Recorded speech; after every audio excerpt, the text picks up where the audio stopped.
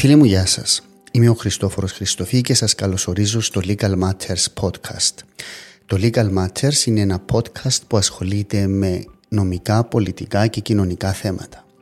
Όσοι ακούτε τώρα το podcast μπορείτε να κάνετε subscribe στη σελίδα μας στο YouTube, στο Facebook και LinkedIn, καθώς και στις πλατφόρμες Apple Podcast, Spotify και Google Podcasts. Αν θέλετε να βοηθήσετε στη διάδοση του Legal Matters, μπορείτε να βαθμολογήσετε κάθε επεισόδιο ή να κάνετε like ή να διαδώσετε σε γνωστούς και φίλους. Για να βρείτε τα links του Legal Matters στα social media, δείτε στη σελίδα αυτή ή στη σελίδα www.legalmatters.online/social media. Ευχαριστώ όλους τους φίλους για την υποστήριξη.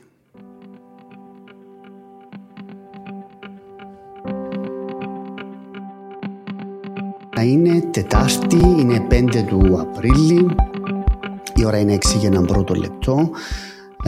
Είμαστε εδώ στο Legal Matters, φιλοξενούμενη μου σήμερα είναι η κυρία Καίτη Κληρίδου. Κυρία Κληρίδου, καλώς ορίσετε. Ευχαριστώ για την πρόσκληση. Εγώ ευχαριστώ για την αποδοχή της πρόσκλησης και που μου ήρθετε και με τα κόκκινα σήμερα. Ο Μιχάλης ο Παπαπέτρου αστιεύοντας ερώτησε με αν φορώ κόκκινα για τους Τούρκους ή για τους κομμουνιστές. Ναι. Η απάντηση είναι φορώ τα επειδή μου αρέσουν. Ναι, πάει σαν κιόλας το κόκκινο και συνδυάζεται και με τον μπλε. Ευχαριστώ. Να πούμε, να χρησιμοποιήσουμε τα μικρά μας ονόματα, γίνεται? Βεβαίως γίνεται, αφού είμαστε και πίτσιλοι είπαμε. Ναι. Και οι δύο. Η Ζιβανία είναι στο ψυγείο. Υποσχέθηκα, ναι. Η Ζιβανία είναι στο ψυγείο. Άλλος πιτσίλος που είχαμε εδώ ήταν ο κύριος Μαυρογιάννης τελευταία. Ναι. Ξέρετε τον που τον αγρόν τον Άντρεαν ή... από τη Λευκοσία, αλλά έλε μου ότι φτάνουμε και μακρινοί συγγενείς. Ναι, είπε μου το και εμένα. Ναι, δεν ξέρω ακριβώς πώς, διότι τούτα δεν τα ξέρω καν. Στον αγρόν πήγετε καθόλου που πάτε? Πάω κάποτε, ναι, αλλά με τον παπά είμαστε πιο πολύ της θάλασσας, οπότε δεν πήγαιναμε πολύ συχνά στο βουνό. Έτσι το Καίτη 2 τι έγινε τελικά, έγινε decommissioned, τι έγινε? Εξαρτάται ποιον εννοείται. Το Καίτη 2 πουλήθηκε και το εγκατέλειψε στη Μαρίνα. Εν τούτο που θέλαν να κάνουν Ινστιτούτο Γλαύκου Κληρίδης τελευταίος κάτι. Ναι, νομίζω δεν αξίζει τον κόπο. Ναι, είδα την δήλωση. Ναι, διότι είναι ένα ερείπιο. Ο παπάς του είχε πουλήσει πολύ πριν. Ναι, και πιάσε έναν άλλο σκάφος μετά, το οποίο ονόμασε Kate.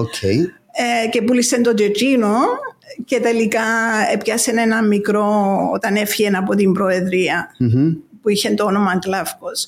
Οπότε δεν ήταν, εντάξει, ήταν συνδεδεμένος με τα σκάφη του και με την θάλασσα, αλλά όχι σε βαθμό που αξίζει να διατηρηθεί αυτό το πράγμα, κατά την άποψη μου. Ναι.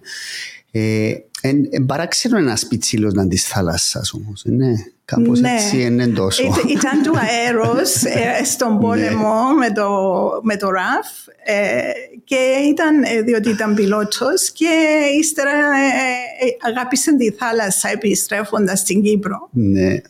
Τούτο με τη ραφ που τις αστείες ιστορίες που έλεγε ο Γλαύκος Κληρίδης που θυμούμε, η μία ήταν όταν έπαιζε με το αεροπλάνο της ραφ. Ήταν οι αγελάδες. Ναι, και νόμισαν ότι ήταν Γερμανοί. Παραδόθηκε στην αγελάδα. Ωραία και αφηγήσει που τα έλεγε ο ίδιος. Το άλλο το ωραίο πάλι που μου άρεσε πολλά ήταν το πώς έκαμε propose στη μητέρα σας. Ότι έγραψε του παππού οι 3 λόγοι για τους οποίους θέλω να πάρω. Το ένα είναι ότι δεν μιλά τη γλώσσα, το ότι εσείς είστε 6.000 μίλια μακριά και ότι ελάφια το τρίτο. Γεννήθηκε στο Λονδίνο εσύ? Ναι, διότι σπούδαζε ακόμα ο πατέρας μου. Παντρευτήκαν το 46, 47. Όχι, εγώ 49 γεννήθηκα, αλλά σπούδαζε, διότι έκαμε και τα Inns of Court στο Gray's Inn και έκαμε και το King's College. Και ήρθαν πίσω στην Κύπρο το 1951, ήμουν 2 χρονών. Άρα τα παιδικά χρόνια ήταν εδώ? Εδώ, ναι. Έζησα την Λευκοσία, θυμούμε. ξέρεις, την ατμόσφαιρα της ΕΟΚΑ τότε, με τα σειρματοπλέγματα, τα road curfews. Ο Γλαύκος ήταν και δικηγόρος των αγωνιστών. Ναι. Βεβαίως να πούμε, επειδή έχουμε και πολλά παιδιά που μας ακούν 30 χρόνων, 35, δεν ξέρουν την ιστορία. Εντάξει, ούτε εγώ την ξέρω, δεν είμαι τόσο μεγάλος, ενώ δεν την έζησα, αλλά την διέβασα. Εκείνη την εποχή, η οικογένεια Γλαύκου Κληρίδη προηγείται ο Ιωάννης Κληρίδης, ο παππούς, ο οποίος ήταν γνωστός πολιτευτής, ήταν υποψήφιος πρόεδρος, ήταν μια πολιτική οικογένεια της εποχής. Ναι, είχε κάνει και δήμαρχο. Ήταν και δήμαρχος ο παππούς. Ναι, δεν θυμάμαι ποια χρονολογία, αλλά πριν την αλλαξή. Ναι, πριν την ανεξαρτησία. Ναι, πριν την ανεξαρτησία. Και ο παπάς όταν ήρθε πίσω, νομίζω ο τρόπος που μπήκε στην υπεράσπιση των αγωνιστών ήταν, ζήτησαν του να κάνει ένα report για το Συμβούλιο της Ευρώπης, νομίζω, ή κάτι ανάλογο, για τον τρόπο που συμπεριφέρονταν οι Άγγλοι στους κρατούμενους. Και είχαν στενοχωρηθεί τόσο πολύ, επειδή είχε πολύ μίση για την Αγγλία σαν μέλος της Βασιλικής Αεροπορίας. Αγανάκτησε, έγινε το report και άρχισε να υπερασπίζεται τους αγωνιστές. Και τότε prosecutor ήταν ο Ντεχτάς σε διάφορες υποθέσεις. Ναι, σε διάφορες, από ό,τι ξέρω, διότι ήμουν και εγώ μικρή τότε. Ήμουν όταν ξεκίνησε ο αγώνας. Υπάρχουν και reported τις υποθέσεις. Υπάρχουν αρκετές υποθέσεις και η δίκη του Καραολί και διάφορες άλλες που είναι reported. Σίγουρα. Δηλαδή που γίνει την εποχή, εσείς τι θυμάστε? Οι πρώτες μνήμες πότε είναι, ας πούμε? Οι πρώτες μνήμες πρέπει να πω 5-6 χρονών, δεν νομίζω πιο πριν. Άρα προς το 60 φάση. Πιο πριν. Ας πούμε, θυμούμε ότι ήταν επιβαρημένη η ατμόσφαιρα τότε λόγω του αγώνα. Ξέρεις, είχε roadblocks, είχε σειρματοπλέγματα σε πολλούς τόπους, είχε σκύλους, στρατιώτες που έκαναν τα check, τα blocks. Ήταν μια ηλεκτρισμένη ατμόσφαιρα. Υπήρχαν curfews. Θυμούμε που ήρθαν κάποιοι φίλοι μας Άγγλοι, διότι οι Άγγλοι μπορούσαν να κυκλοφορήσουν. Φέραν μας ψωμί, επειδή δεν είχαμε. Ήταν πολύ φίλος του πατέρα μου, ο Charles Foley, ο οποίος είχε το Times of Sight. Ο δημοσιογράφος. Αλλά ήταν και πολύ ανεξάρτητος, δεν έγραφε υπέρ των Άγγλων, έγραφε ανεξάρτητα και δεν τον πολύ συμπαθούσαν οι Άγγλοι. Και θυμούμε ότι, συγκεκριμένα ότι ήρθαν μια ημέρα να μας φέρουν ψωμί επειδή δεν είχαμε σπίτι. Τέτοια πράγματα που νιώθεις ότι δεν είναι normal η κατάσταση. Αλλά είναι normal για σένα, διότι έτσι μεγάλωσα. Εκεί είναι η πραγματικότητα σου. Ναι, ας πούμε, εγώ δεν θυμάμαι καμιά φάση στην Κύπρο που ήταν εντελώς normal. Ναι. Πάντα είχαμε προβλήματα. Ύστερα ζήσα το 1974, ήμουν εδώ, είδα το πραξικόπημα. Σαν το 60 θυμάστε που με την ανεξαρτησία που ο Γλαύκος Κληρίδης είπε εναντίον του πατέρα του, και μνήμες που γίνει την εποχή? Τούτον δεν το θυμούμε, αλλά θυμούμε την επιστροφή του Μακαρίου, διότι έπαιρνε η μάμα μου και περιμέναμε μες στους δρόμους. Μετά την εξορία. Θυμούμε το τσίνο που ήρθε στη Λευκοσία και το πλήθος. Θυμούμε το που κατεβήκαν οι αγωνιστές που τα βουνά. Ξέρεις, τούτα έχω τα... Και κάποιες έτσι... Αδρές μνήμες. Ναι. Τη σύγκρουση με τον παππού την έμαθα αργότερα. Εσύ είχε σχέση με τον παππού? Είχαμε κάποιες σχέσεις, αλλά η γιαγιά μου ήταν πολύ αυταρχική και αυταρχική θα έλεγα. Και δεν τα πήγαινε πολύ καλά με τη μητέρα μου, οπότε δεν είχαμε πάρα πολύ στενές σχέσεις. Ήταν φασινήφης πεθεράς. Μα και η μητέρα ήταν, σε μια συνέντευξη είπετε ότι ήταν και η μητέρα σας αυταρχική σε σχέση με τον Γλαύκο, ο οποίος ήταν πιο δημοκράτης. Ναι. Έκαμες πολύ research, βλέπω. Εντάξει, έκαμαρισε και χρόνια που σας παρακολουθώ, έγινε χτες. Οπότε, άρα, εντάξει, άρα δεν ήταν τόσο πολλά family φάση, ας πούμε. Μετά θυμάστε, ας πούμε, όταν έγινε ο Γλαύκος πρόεδρος της Βουλής, όταν εκλέγηκε, ενώ πρέπει να ήταν έντονη η κατάσταση. Εκείνα τα θυμούμε, ναι. Σαν φάση στη ζωή μου. Σχολείο που πήγατε? Τότε πήγα και στην αγγλική σχολή. Στο English School. Στο English School, ναι. Πώς ήταν τότε, είχε και Τουρκοκυπρίους? Τον πρώτο χρόνο που πήγα, το 1962, είχαμε, ναι.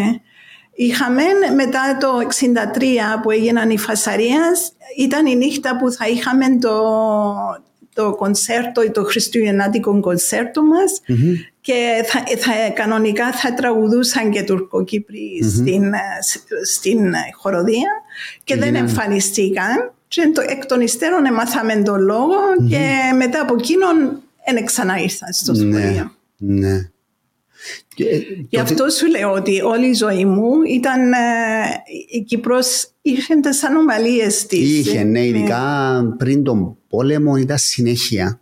Εντάξει, μετά τον πόλεμο δεν είχαμε conflict, τώρα να τα πούμε και στη συνέχεια, ενώ εκτός που κάποιες περιπτώσεις, αλλά μέχρι και το 1974 ήταν απίστευτη η κατάσταση. Ξέρετε, σκεφτούμε προχτές, που ήταν η 1η Απριλίου που ήταν ο αγώνας της ΙΟΚΑ. Αν δει κάποιος πώς ξεκίνησε τούτος ο τόπος και πού κατέληξε. Δηλαδή 55 για ένωση, καταλήξαμε στην ανεξαρτησία και σε 14 χρόνια διαλύσαμε όλα. Είναι ένα απίστευτο πράγμα. Αν το σκεφτείς έτσι, ναι. Και το English School πότε τελειώνει? Το 67 και πήγα να σπουδάσω στο στην Λονδίνο Αγγλία. Κοινωνιολογία. Ναι. Γιατί κοινωνιολογία? Ήμουν μεταξύ κοινωνιολογία και οικονομικά, διότι είχα κάνει οικονομικά για A-level, αλλά κάπου με τράβησε παραπάνω η κοινωνιολογία, που είναι η μελέτη της κοινωνίας, γιατί συμπεριφερόμαστε με τον τρόπο που συμπεριφερόμαστε, ποια είναι σε κάθε κοινωνία, ποιες είναι οι νόρμες, ποια είναι η κουλτούρα, αυτά όλα Μέχρι εκείνον το σημείο είχετε επαφή, να πούμε, με Τουρκοκυπρίους εσείς? Βασικά μετά το 1963 όχι. Διότι έγινε de facto διαχωρισμός τότε της Λευκωσίας. Για ένα χρόνο στο σχολείο είχαμε φίλες στην τάξη μας και κατά ακρίβεια με τη μια ήμασταν ακόμα σε επαφή, επίσης στην Αυστραλία μετά. Sorry. Και τώρα έρχεται Κύπρο με τον άντρα της, ο οποίος ήταν και εκείνος στο English School, και βρισκόμαστε τώρα οι παλιοί συμμαθητές, οι συμμαθήτριες παραπάνω. Μα έκαμε και ο Αβέροφ ένα φεγγάρι στο English School, είπε μου εμέναν. Δεν το ήξερα. Το ξέρετε, άρα είσαστε όχι, πολύ πιο μικρός που μένα. Είστε μεταγραφή ένα χρόνο που την Πάφο, και αλλά πήγαινε πίσω μετά. Άρα δεν ήταν εκείνης της εποχής. Όχι, εγώ είμαι πιο παλιά. Η αποφοίτηση που το English School ήταν το 1967, είπαμε, έτσι? Ναι. Μετά Αγγλία. Επί Αγγλία, αλλά πάλι είχε ανομαλίες. Θυμούμαι ότι νομίζω ήταν το πρώτο τρίμηνο που επία και ήμουν στην ουρά για το λεωφορείο και κάποιος μπροστά μου ανοίγει εφημερίδα και θωρώ με μεγάλους τίτλους οι Τούρκοι να κάνουν εισβολή στην Κύπρο το 1967. Okay. Και πιάσα τους γονείς και τους είπα τι γίνεται. Προσπαθούσε ο παπάς μου να με πείσει να μείνω εκεί, αλλά ήμουν ανένδοτη. Και στο τέλος, στο τέλος κανόνισε μέσω της πρεσβείας να βρω πτήση. Ήρθα πίσω και τελικά δεν έγινε η εισβολή. Δεν ξέρω τι ακριβώς. Μήπως ήταν της Σκοφίνου. Της Σκοφίνου, ναι. Δεν θυμάμαι ακριβώς τις λεπτομέρειες, αλλά θυμούμαι τούτην τη σκηνή και τούτον το γεγονός. Οι σπουδές πόσα ήταν 3 χρόνια, μετά κάνετε politics master. Ναι. Και μετά στη Νέα Υόρκη τι έπιετε να κάνετε? Το politics, το MA. Πήγα ένα χρόνο στη Ρώμη για έναν course για την μεσογειακές σπουδές και χρησιμοποίησα εκείνον τα credits που γίνουν για να συνεχίσω για masters στο NYU το οποίο τέλειωσε το 1973. Άρα πριν τον πόλεμο. Και ήρθατε πίσω Κύπρο. Ήρθα πίσω Κύπρο και όταν έγινε ο πόλεμος, όταν έγινε το πραξικόπημα, ήμουν στο Κέντρο Κοινωνικών Σπουδών, που ήταν πάνω στην... Πώς έζησετε το πραξικόπημα, εσείς θυμάστε τι κάνετε εκείνη τη μέρα, ας πούμε? Ναι, ακριβώς αυτό θα σου έλεγα. Πήγα δουλειά, ήταν πάνω στην Γρήβαδη Γενή τα γραφεία μας και έπινα το πρώτο μου καφέ. Και ξαφνικά ακούμε ένα θόρυβο. Ήταν Δευτέρα. Ναι, ήταν Δευτέρα. Ακούμε ένα θόρυβο δυνατό και πάμε στα παράθυρα και βλέπουμε τα τάγκς που κατέβαιναν για να πάμε προς το Προεδρικό. Και μετά από λίγο ήρθε ο αστυνομικός του παπά μου για να με πάρει σπίτι και ρώτησα τον που είναι οι γονείς μου. Ο παπάς μου ήταν στο νοσοκομείο για να κάνει, είχε πρόβλημα με το λαιμό. Και έκαναν traction στο νοσοκομείο, αλλά πήραν το σπίτι. Και η μητέρα μου ευτυχώς ήταν σπίτι, οπότε βρεθήκαμε όλοι οι τρεις σπίτι και αποφασίσαν οι αστυνομικοί, τρεις από τους αστυνομικούς του παπά μου, τους πολύ στενούς, να μείνουν μαζί μας. Και στην αρχή δεν ήξεραμε αν θα έρχονταν να συλλάβουν τον πατέρα μου. Ήταν πρόεδρος της Βουλής του. Ήταν πρόεδρος της Βουλής, αλλά δεν ξέρω αν θυμάσαι εκείνη την εποχή, εγώ θυμούμαι ότι υπήρχαν διενέξεις μεταξύ μακαριακών και γρηβικών και σκοτώνονται ο κόσμος και στα καφενεία. Και ο πατέρας μου είχε, σαν πρόεδρος της Βουλής, είχε καταδικάσει τούτον το πράγμα. Και το γρήβαν τον είχε καταδικάσει. Ναι, και τους δυο, ας πούμε, και είπαν ότι τούτον το πράγμα πρέπει να σταματήσει. Και ίσως γι' αυτό αποφασίσαν να μην τον συλλάβουν. Πάση περιπτώσει, έμειναμε. Ισχύει ότι του προτείναν να αναλάβει ως πρόεδρος?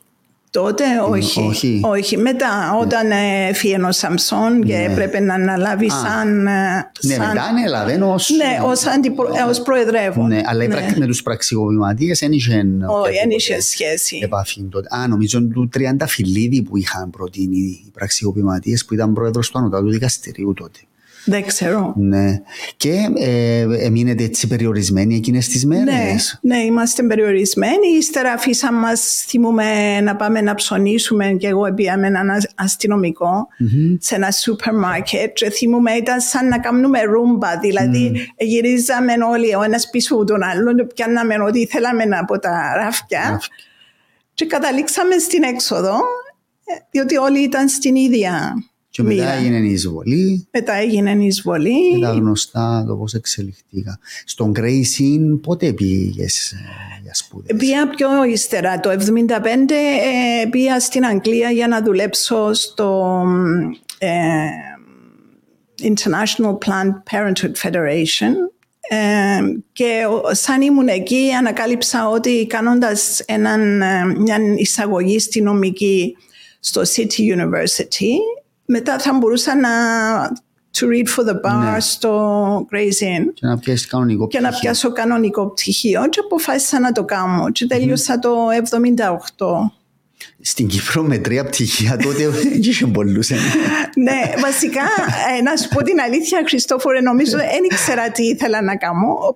Έχεις πολλά free time. Ναι, ήμουν τυχερή, ήμουν μοναχοπέδι και οι γονείς μου they indulge me, αφήσαμε να σπουδάσω. Ήσουν περιζήτη την ύφη τότε, η κόρη του Κληρίδη, ας πούμε, στην Κύπρο, αυτά. Πρέπει. Δεν ξέρω, νομίζω πως όχι. Γιατί τώρα λες τούτο? Ένα νιώθα δημοφιλής. Ναι, η περιζήτητη. Μα αφού έλειπες συνέχεια. Πόσοι διασκεδάζαν εκείνη την εποχή, ας πούμε, οι 18άριδες, οι 20άριδες? Είχε δισκοθήκες, είχε ένα σκορπιόν από τη Ναι, είχε δισκοθήκες. Το πρώτο ήταν το Jockey Club που άνοιξε πριν να φύγω από το σχολείο. Ναι. Και θυμάμαι πήρε με ένας συμμαθητής και επειδή ήταν ζέστη, ήταν ίσα τα μαλλιά μου, αλλά άμα είχε ζέστη, εσγουρών. Και φεύγοντας, θα το ξεχάσω ως πόσο είπε μου, your problem is your hair. Άρα ανακάλυψες το πρόβλημα, ποιον ήταν? Ποιος είναι τούτος, είναι κανένας γνωστός ή... Θα σου πω όνομα. Συμμαθητής. Anyway, ναι, υπήρχαν ο Σκορπιός. Το μικρόφωνο. Sorry, υπήρχαν ο Σκορπιός, υπήρχαν τα διάφορα. Σκορπιός, ναι, ήταν το in της εποχής. Ήταν το in της εποχής. Πιέναμε όχι σε χοροσπερίδες, αλλά κάποτε είχε στο Λίδρα Palace κάτι πράγματα. Τι έκαναμε, πιέναμε στα καφέ. Αυτά περίπου. Στην πορεία όταν εξελεγείς και βουλευτής, είχες πάντα έναν ιδιαίτερο ενδιαφέρον για τους Τουρκοκύπριους. Για το σύνικο στοιχείο για τους γείτονες μας, που εκατέληξε και στη συγγραφή αυτού του βιβλίου, το Building Bridges in a Polarized World and Divided Cyprus, το οποίο θα μιλήσουμε στη συνέχεια. Είναι παρουσιαστήκε στις 17 του Μάρτη αυτό το βιβλίο, πολύ πρόσφατα. Αλλά εγώ θυμούμαι και συνεντεύξεις σου του 90, την εποχή που μόλις βγήκες, αρχικά ήσουν δημοτικός σύμβουλος Λευκωσίας, μετά βουλεύτρια του συναγερμού, μιλούσες πάντα για το πράγμα. Μάλιστα σε μια εποχή, πριν ανοίξουν τα οδοφράγματα, που ήταν εντελώς διαφορετική κατάσταση τότε. Δηλαδή τέλη του 80, δεκαετία του 90, ήταν προδότης σχεδόν στην Κύπρο κάποιος ο οποίος μιλούσε με την ρητορική. Την εποχή που ήσουν μαθήτρια, είχες το μες στο μυαλό σου το πράγμα, αν ήταν κάτι που κοινωνιολογία, μήπως είχε σχέση και με τούτο που σπούδασες, ή δεν είχες? Πότε δημιουργήθηκε τούτο το ενδιαφέρον, για να δούμε ποια είναι η οπτική της άλλης πλευράς? Ναι, να σου πω, όταν ήμουν μικρή, τα γραφεία του παπά μου ήταν στην τουρκική συνοικία, απέναντι από τα δικαστήρια. Στο Σεράι που λένε. Στο Σεράι. Πήγαινα κάτω με τη μάμα μου για να πάμε στο γραφείο του παπά μου. Πήγαιναμε στο βιβλιοπωλείο του Ρουστέμ. Γίναμε φίλοι με τον κύριο Ρουστέμ. Καθόμαστε σε έναν, λέγε του Χαλέπι, όχι, Πέντεβι, Πέντεβι, που έκαμε πολύ ωραίο γαλατοπουρόικο. Έρχεται κανένας δικαστής Τουρκοκύπριος και διούσε μου κουφέτες. Ξέρεις, ήταν μες στο περιβάλλον όταν ήμουν μωρό. Ύστερα εξαφανιστήκαν. Και μετά το 90, το τι συνέβηκε βασικά, ο νυν σύζυγος μου, δεν ήταν σύζυγος τότε, ο Κώστας ο Σαμάς, μαζί με κάποιους άλλους που ήταν ακτιβιστές, αν θέλεις, της ειρήνης, σκεφτήκαν να φέρουν κάποιους Αμερικάνους στην Κύπρο που είχαν δουλέψει σε άλλες χώρες όπου υπάρχουν διενέξεις για να κάνουν conflict resolution seminars. Και τούτο το πράγμα υιοθετήθηκε από το Fulbright και από το USAID. Έδωσαν χρηματοδότηση και ένα από τα άτομα που προσεγγίσαν για να λάβουν μέρος ήμουν εγώ. Και είναι μέσω εκείνων των επαφών που κατάλαβα ότι ο κάθε ένας έχει την δική του αλήθεια. Τούτα που λέμε εμείς για την δική μας πλευρά ευσταθούν, αλλά υπάρχει και η άλλη, το άλλο μέρος της αλήθειας που είναι οι εμπειρίες των Τουρκοκυπρίων, που συμπληρώνει την εικόνα. Και άμα τα βάλεις και τα δύο μαζί, καταλαβαίνεις ότι έκαναμε τα θάλασσα και οι δύο πλευρές. Και αν θέλουμε να πάμε μπροστά, πρέπει να παραδεχτούμε τα λάθη μας και να βρούμε κάποιους, να συμβιβαστούμε πάνω σε κάποια θέματα που είναι σημαντικά για μας να τα εξασφαλίσουμε, κάποια που είναι σημαντικά για εκείνους να τα εξασφαλίσουμε για να πάμε μπροστά. Έτσι το βλέπω εγώ. Εδώ στο βιβλίο γράφεις, μεταξύ άλλων, έχει ένα ωραίο δημοσίευμα η Cyprus Mail, νομίζω, που το έχω εντοπίσει, που έχει αποσπάσματα και μεταξύ άλλων λέει listening to the other person's story, humanizing the other. We both became aware that the fear, pain and suffering experienced by people on both sides was and still is equally traumatic to the individuals involved. Τούτον το πράγμα είναι μια πτυχή της όλης κατάστασης. Πιστεύεις ότι τόσα χρόνια εμείς ως ελληνοκυπριακή πλευρά έκαναμε αρκετά προς την κατεύθυνση? Δηλαδή να μάθουμε και την άλλη πλευρά, το πώς νιώθει η άλλη πλευρά? Σίγουρα όχι, ούτε εκείνοι έκαναν αρκετά. Και αυτά τα τραύματα είναι μέσα στην αφήγηση μας, που πιστεύει ο καθένας ότι ξέρει την αλήθεια για την δική του πλευρά. Και μεταδίδονται από γενιά σε γενιά, μέσω των οικογενειών, μέσω των σχολείων. Στην παρουσίαση του βιβλίου μου έδειξε μας 2 κλιπς η Μιλέ Παλμάν που έκαμε έναν ντοκιμαντέρ για το πώς η κάθε πλευρά παρουσιάζει την άλλη. Και μας έδειξαν παιδάκια δικά μας ελληνοκυπριακά παιδάκια που... Ελληνοκύπριους ή Τουρκοκύπριους? Ελληνοκύπριους, που έλεγαν για το δεν ξεχνώ και έλεγαν ποίηματα και τα λοιπά, και ύστερα δείχνει παιδάκια, τουρκοκυπριακά παιδάκια που λένε για τα θύματα των σφαγών και τα λοιπά. Δηλαδή ακριβώς το ίδιο πράγμα. Αλλά ολόκληρη εικόνα είναι μαζί. Δεν είναι ότι το ένα είναι αλήθεια και το άλλο είναι ψέματα. Είναι και τα δύο αλήθεια. Άρα η λύση ποια είναι? Δηλαδή τι πρέπει να κάνεις σε έτσι περίπτωση? Πρέπει να κάνεις παραδοχές εσύ? Και οι δύο πλευρές. Δηλαδή αν έχεις, είναι εύκολο για τον μέσον άνθρωπο να το κάνει, αλλά θέλει φωτισμένη ηγεσία. Δηλαδή να κάνουν τις πρώτες παραδοχές, να πούν ότι έκαναμε λάθη. Υπάρχουν μαζική τάφη απ' εδώ που ήταν η τάφη των Τουρκοκυπρίων, και αντίστοιχα απ' εκεί.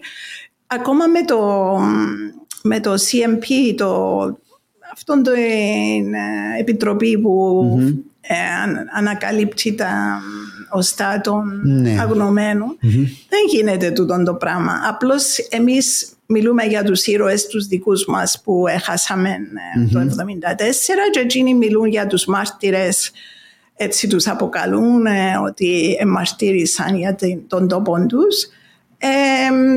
Αλλά δεν αναγνωρίζουμε ότι οι μάρτυρες από εκεί είναι εκείνοι που σκοτωθήκαν από εκεί, από εμάς που σκοτωθήκαν και αντίστοιχα. Ναι.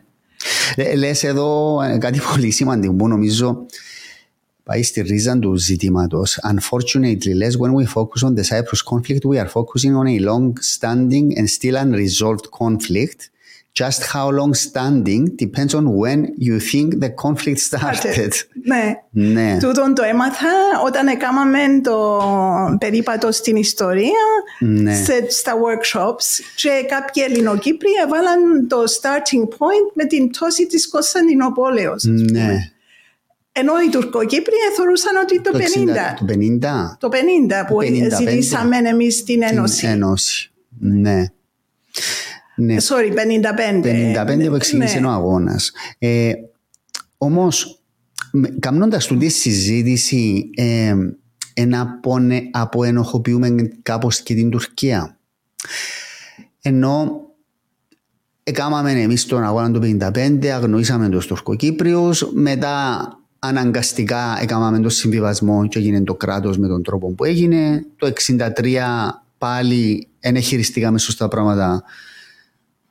Εφίαν είτε με ευθύνη δική μας είτε και με δική τους ή και τις δυο πλευρές. Το 1974 όμως δικαιολογείται η Τουρκία να εισβάλλει. Όλοι λένε είναι δικαιολογείται. Ή τουλάχιστον η πλευρά η δική μας λέει εδώ κάμε αφορμές, εδώ κάμε τους την τέλεια αφορμή, επεμβήκαν, αλλά εκείνον το οποίο έκαναν, ούτε τη συνταγματική τάξη επαναφέρανε, μοιράσαν και ξεσπιτώσαν. Μπορείς να πεις αυτήν την αλήθεια. Ναι.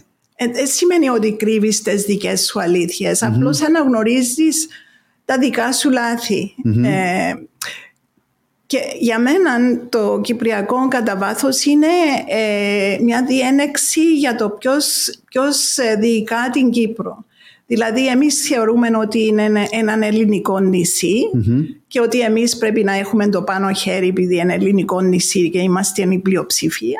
Ενώ οι Τουρκοκύπροι θεωρούν ότι ήταν μέρος της Οθωμανικής Αυτοκρατορίας, είναι πολύ κοντά στην Τουρκία, οπότε έχει στρατηγική σημασία για την Τουρκία και ήταν ιδρυτές της ανεξαρτησίας αν θέλεις. Οπότε Είναι τούτα οι δύο εικόνες και νομίζω ο λόγος που δυσκολευόμαστε τόσο πολύ να βρούμε λύση είναι διότι βασικά ο μέσος Ελληνοκύπριος δεν θέλει να μοιράσει την εξουσία με τους Τουρκοκύπριους. Και με το πρόβλημα. Και με το πρόβλημα νομίζω. Διότι βλέπεις ότι δεν υπάρχει ενέργεια πίσω από τη λύση. Κανένας δεν ζητά τη λύση. Βγαίνουν έξω στους δρόμους για μισθούς, για τα τρίμηνα, ξέρω εγώ, για το έναν το άλλο, αλλά κανένας δεν βγαίνει έξω να πει ότι χρειαζόμαστε λύση. Διότι κανένας δεν θέλει αυτή τη λύση που είναι πάνω στο τραπέζι, δηλαδή η δικαιωτική διζωνική ομοσπονδία. Όμως εκ των πραγμάτων η λύση τούτη, επειδή για μας είναι άδικη, μπορεί να είναι η ρεαλιστική λύση που έλεγε ο Γλαύκος Κληρίδη, και ότι με βάση τις πραγματικότητες τούτον έχουμε και πρέπει να κάνουμε ένα accommodate, και το είπε ακόμα στην Αρχών, πότε ήταν πριν. Ναι, τέλος του 1974. Τέλος του 1974, και το είπε σε μια πολλά δύσκολη εποχή. Ήταν μετά τον πόλεμο. Ναι, και τον έβγαλαν προδότη. Όταν ήταν να έρθει ο Μακάριος, ή αν ήρθε, ή μπορεί να είχε έρθει κιόλας ο Μακάριος. Τούτον το πράγμα ακριβώς είναι τούτη αδικία εμάς που δεν μας αφήνει ενδεχομένως να δούμε παρακάτω. Ναι, μα γιατί είναι αδικία? Διότι άμα το δεις από τη σκοπιά της Τουρκίας ή των Τουρκοκυπρίων, είναι αδικία. Γιατί και τι μου είναι αδικία? Με εκείνον που θέλουν. Δηλαδή, αν ήθελαν, να σου το πω εγώ πώς το σκέφτομαι, αν ήθελαν μια Κύπρο τύπου ιδέες Γκάλι το 1993, εγώ θα εδέχω. Όπως ήταν το θυμούμε, για να είμαι ειλικρινής, τότε δεν είχε επίκους, ήταν να επιστραφούν ένα μεγάλο ποσοστό πίσω. Μα και στο Κραντς Μοντανά υπήρχε ένα. Ναι, αλλά στο Κραντς Μοντανά μιλούσαμε για προεδρικά συμβούλια, για περιτρόπεις προεδρίες, οι εγγύσεις δεν ξεκαθαρίσαν ακόμα. Σχεδόν είχαν ξεκαθαριστεί. Εν το σημείο που έχει διαφωνία. Ναι, ναι, αλλά κοίταξε, αν βάλεις τον εαυτό σου στα παπούτσια του άλλου, να βάλουμε λίγο τον εαυτό μας στα παπούτσια του άλλου. Εντάξει, ας πούμε ότι είμαστε με πλευρά της Τουρκίας εμείς τώρα, να το δούμε. Η Τουρκία γιατί να θέλει, ας πούμε, ποιος είναι ο στόχος της Τουρκίας? Η Τουρκία δεν θέλει ελληνικό νησί κάτω από το στομάχι της. Έχει ήδη άλλα ελληνικά νησιά. Fair enough. Λέει ότι σύμφωνα με τη Λοζάνη δεν δικαιούνται οι Έλληνες να βάλουν στρατό εκεί, ενώ έχουν στρατό. Πρέπει να το δεις που την δική της σκοπιά. Εντάξει, θέλουν ελληνικό κράτος κάτω απέναντι τους, ας το πούμε. Εμείς είμαστε μέλος της Ευρωπαϊκής Ένωσης. Ο Αβέροφ είπε να μπούμε και στο ΝΑΤΟ. Αν γίνει τούτο, ενέρονται οι φόβοι της Τουρκίας. Μα μην ξεχνάς που έχουμε φτάσει. Μπορεί άμα το κάναμε το 1974 να πετύχαμε αυτά που εσύ θεωρείς δίκαια. Αλλά ώσπου περνά ο χρόνος ζητά παραπάνω η Τουρκία. Αφού τώρα κάνει σαλαμοποίηση της αμοχώς του. Εγώ στην Τουρκία τώρα, αν μπω στα παπούτσια του Ερντογάν, γιατί να θέλω λύση? Δεν έχω κανέναν κίνητρο να θέλω λύση. Μόνο αν θα γίνεις ενεργειακός κόμβος. Ναι, εντάξει, αν είναι το αντάλλαγμα ότι να έχει κάποιον. Πειράζει μας να γίνει η Τουρκία ενεργειακός κόμβος? Δεν μας πειράζει. Τι μας πειράζει? Εκείνο που είπε ο Λίνκον είναι όταν κάνεις τον εχθρό σου φίλο, τον έχεις νικήσει πάλι. Ναι. Δεν σημαίνει ότι πρέπει να είσαι πάντα σε αντιπαράθεση με τον εχθρό σου. Ναι. Από την άλλη όμως βλέπουμε η Τουρκία, ένα πράγμα που με ανησυχεί πολύ εμένα, είναι ότι είναι μια χώρα που είναι προβληματική εσωτερικά, είναι δημοκρατική χώρα. Μα ποια χώρα είναι προβληματική? Τι reliability θα έχεις ότι εκείνο που να συμφωνήσουν να το κάνουν, να το τηρήσουν? Αφού μια έτσι, μια άλλος πως τούτος. Βλέπεις τον. Μια σκοτώνονται στο Αιγαίο, τώρα είναι οι καλύτεροι φίλοι με τους Ελλήνες. Δεν έχει έρωτας, δεν ξέρω αν παρακολουθάς. Ναι, πήγαινε η Υπουργή Άμυνας εχθές, αγκαγιές, αυτά πριν 3 μήνες βρίζαν ένα στον άλλο. Ναι, τούτα είναι τα τερτύπια των πολιτικών. Μόνο των πολιτικών, ενώ η Τουρκία είναι ένας, πώς να τον πω... Νομίζω έχουμε την ιδέα είναι σταθερός παράγοντας στην περιοχή. Η Τουρκία είναι ένας μπαμπούλας για μας, ενώ συμπεριφέρεται πολύ λογικά από την δική της για τα δικά της συμφέροντα. Για τα δικά της, ναι. Για τα δικά μας. Πρέπει να πάμε με τα νερά της, διότι δεν είμαστε οι μεγάλοι εμείς, ούτε η Ελλάδα, ούτε εμείς. Τώρα έχει τα καλά με την Ρωσία. Ναι. Όμως, εντάξει, καταλαβαίνω τι λες. Να σου βάλω την άλλη άποψη. Εμείς τώρα έχει 50 χρόνια σχεδόν μετά την εισβολή. Πετύχαμε τίποτε με τη σκληρή γραμμή που υποτίθεται ότι κρατήσαμε. Είπαμε 2 φορές όχι. Είπαμε 2 φορές όχι. Πού είμαστε σήμερα μετά τα 2 όχι? Είμαστε πολλά χειρότερα από ότι θα είμαστε αν είχαμε μπει ναι στο σχέδιο ΑΝΑΝ. Εντάξει, τούτο είναι συζητήσιμο.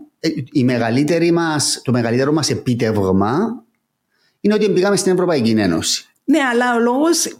Ο λόγος ήταν για να λύσουμε το Κυπριακό. Ναι, αλλά ήταν η στρατηγική. Ακριβώς, κοίταξε, Χριστόφορε, η φιλοσοφία του παπά μου είναι να δεχτείς κάποιες πραγματικότητες, αλλά να προσπαθήσεις να τις βελτιώσεις για σένα.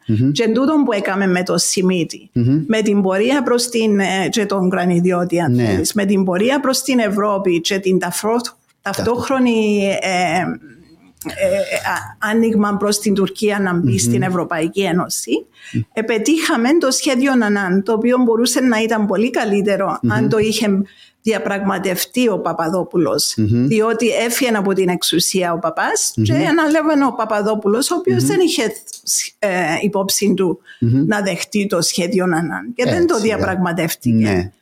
Και έκλαψε μας και στο τέλος. Αλλά τέλος πάντων και το ΑΚΕΛ μας πρόδωσε εκεί για όσους που μας θέλουμε τη λύση. Και να πούμε και την αλήθεια, ακόμα και ο Κληρίδης δεν κατάφερε να πείσει το συναγερμό, διότι θα πάμε και σε εκείνο, ήταν πάντα έναν κόμμα με διάφορους προσανατολισμούς ο συναγερμός. Ο πυρήνας ήταν τα εθνικόφρονα. Να τα δούμε στη συνέχεια του. Έχω ερωτήσεις να σε ρωτήσω. Ναι, αλλά να συμπληρώσω. Ενώ υπήρχε και το σύγχρονο φιλελεύθερο προοδευτικό, αλλά ήταν η μειοψηφία. Δεν καταφέρνω. Ακόμα και ο Κληρίδης να πείσει, φυσικά δεν είχε και πολύ χρόνο. Είχαν ξεκινήσει με το όχι πολύ πριν να έρθουν πίσω από το Birkenstock. Εγώ θυμούμαι ότι πήγα στην εκδήλωση για την 1η του Απρίλη που κάνουν οι αγωνιστές και ήταν γεμάτο η αίθουσα με όχι στο σχέδιο ΑΝΑΝ πριν ακόμα έρθουν πίσω από το Birkenstock τις συνομιλίες. Οπότε δεν ξέραμε το τελικό σχέδιο. Βέβαια, έχεις δίκιο ως προς το κλίμα. Αυτοί οι άνθρωποι δεν μπορούν να δεχτούν λύση. Εκτός αν είναι όπως το θέλουν εκείνοι που είναι αδύνατο. Ναι, απλά εγώ ψήφισα όχι στο σχέδιο ΑΝΑΝ, αλλά εν της ώρας τώρα. Ψήφισα όχι διότι πίστευα ότι όταν μπαίναμε στην Ευρωπαϊκή Ένωση θα μπορούσαμε να κάνουμε έναν καλύτερο deal και να κλείσουμε την υπόθεση μετά από 6 μήνες, 1 χρόνο. Μια παρέθεση εδώ όμως, ένας από τους λόγους είναι και ότι μέχρι εκείνον το σημείο δεν καλλιεργήθηκε κουλτούρα λύσης στην Κύπρο. Μα ούτε τώρα. Ούτε τώρα, αλλά η δεκαετία ήταν ο Γλαύκος Κληρίδης πρόεδρος όμως. Να μην το ξεχνούμε, από το 1993 ως το 2003. Με ένα Γλαύκο Κληρίδη, με εκείνα που επίστευε, δεν καλλιεργήθηκε κουλτούρα λύσης, πώς να καλλιεργήσεις μετά. Δηλαδή και στα σχολεία, αν θυμάσαι παγιά, πήγαινε να γίνει μια συζήτηση επί Χριστόφια, να αλλάξει το curriculum, τα μαθήματα που διδάσκονται τα παιδιά να μπει ένα μάθημα για ομοσπονδία και γίνεται ένας χαμός. Δεν καλλιεργήσαμε εμείς και μια αποτυχία τούτη, εγώ πιστεύω, της δικής μας πλευράς. Ούτε την τουρκική γλώσσα ξέρουμε, που λογικά έπρεπε να τη διδασκόμαστε αφού σε κάποια στιγμή να γίνουμε διζωνική, κοινοτική, whatever ομοσπονδία, είναι έτσι. Ούτε έχουμε κουλτούρα ότι πρέπει να μοιραστούμε την εξουσία, πρέπει να ζήσουμε. Είναι εκείνοι από εκεί, εμείς ποδά το αυτό. Συμφωνώ. Άρα και υπάρχει ευθύνη διαχρονική, νομίζω, πάνω σε τούτο. Όμως, στο άλλο το σημείο που ήθελα να σου πω πριν, εμείς, ναι, είμαστε μέλος της Ευρωπαϊκής Ένωσης, έχουμε την Κυπριακή Δημοκρατία που είναι διεθνώς αναγνωρισμένη. Άρα, πρέπει να διαφυλάξουμε τούτο το πράγμα. Γιατί να πάμε να ρισκάρουμε τη διεθνή αναγνώριση της Κύπρου με μια λύση?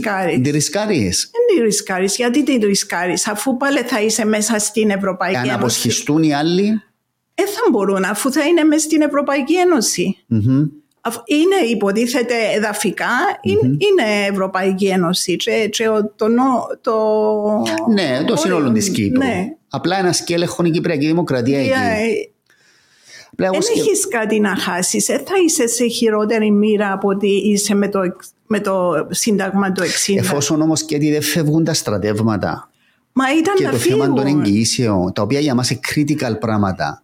Γιατί να πάω να δώσω το μεγαλύτερο μου πλεονέκτημα εγώ που έχω, που είναι η Κυπριακή Δημοκρατία? Δεν είναι τούτο που να βάλω στο τραπέζι εγώ στην ουσία με μια λύση. Για να είμαστε.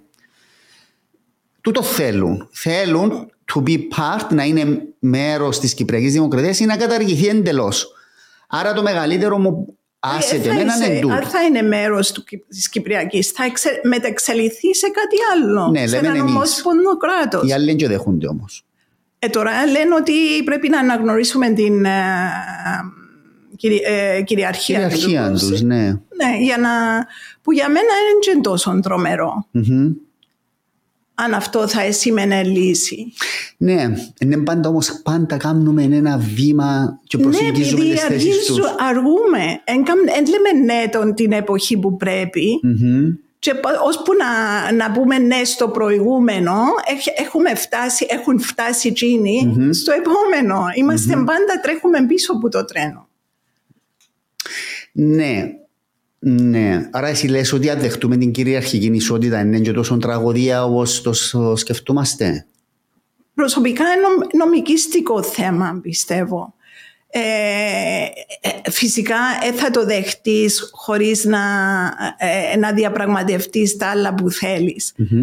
Αλλά είναι απλώς, ξέρεις, είτε το αναγνωρίσεις είτε όχι, οι άνθρωποι έχουν το κράτος τους σε εισαγωγικά, κάνουν ό,τι θέλουν. Δηλαδή, τι αλλάζει, απλώς σε μια νομικιστική προσέγγιση. Και η πολιτική δεν είναι νομικά. Η πολιτική είναι πολιτική. Ναι.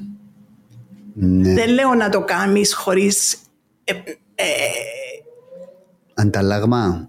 Χωρίς αντάλλαγμα ή να το κάνεις αν δεν χρειάζεται να το κάνεις. Εγώ πιστεύω, αν βάλαμε το φυσικό αέριο στο τραπέζι, ότι μπορούσαμε να φέρουμε την Τουρκία πίσω στην τράπεζα των διαπραγματεύσεων χωρίς να κάνουμε το βήμα που ζητούν. Ναι.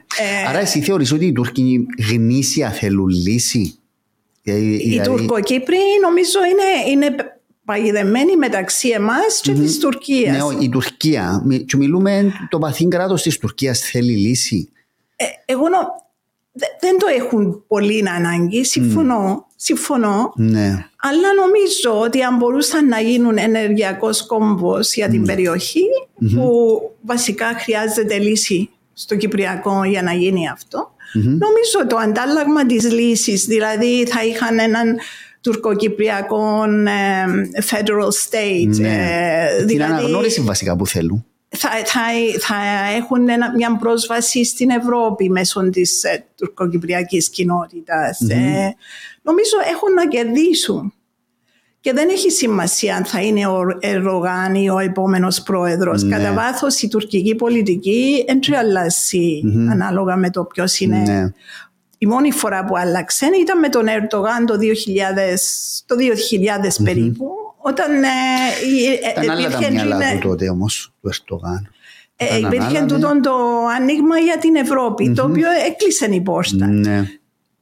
Να σε ρωτήσω κάτι που πάντα είχα έτσι απορία.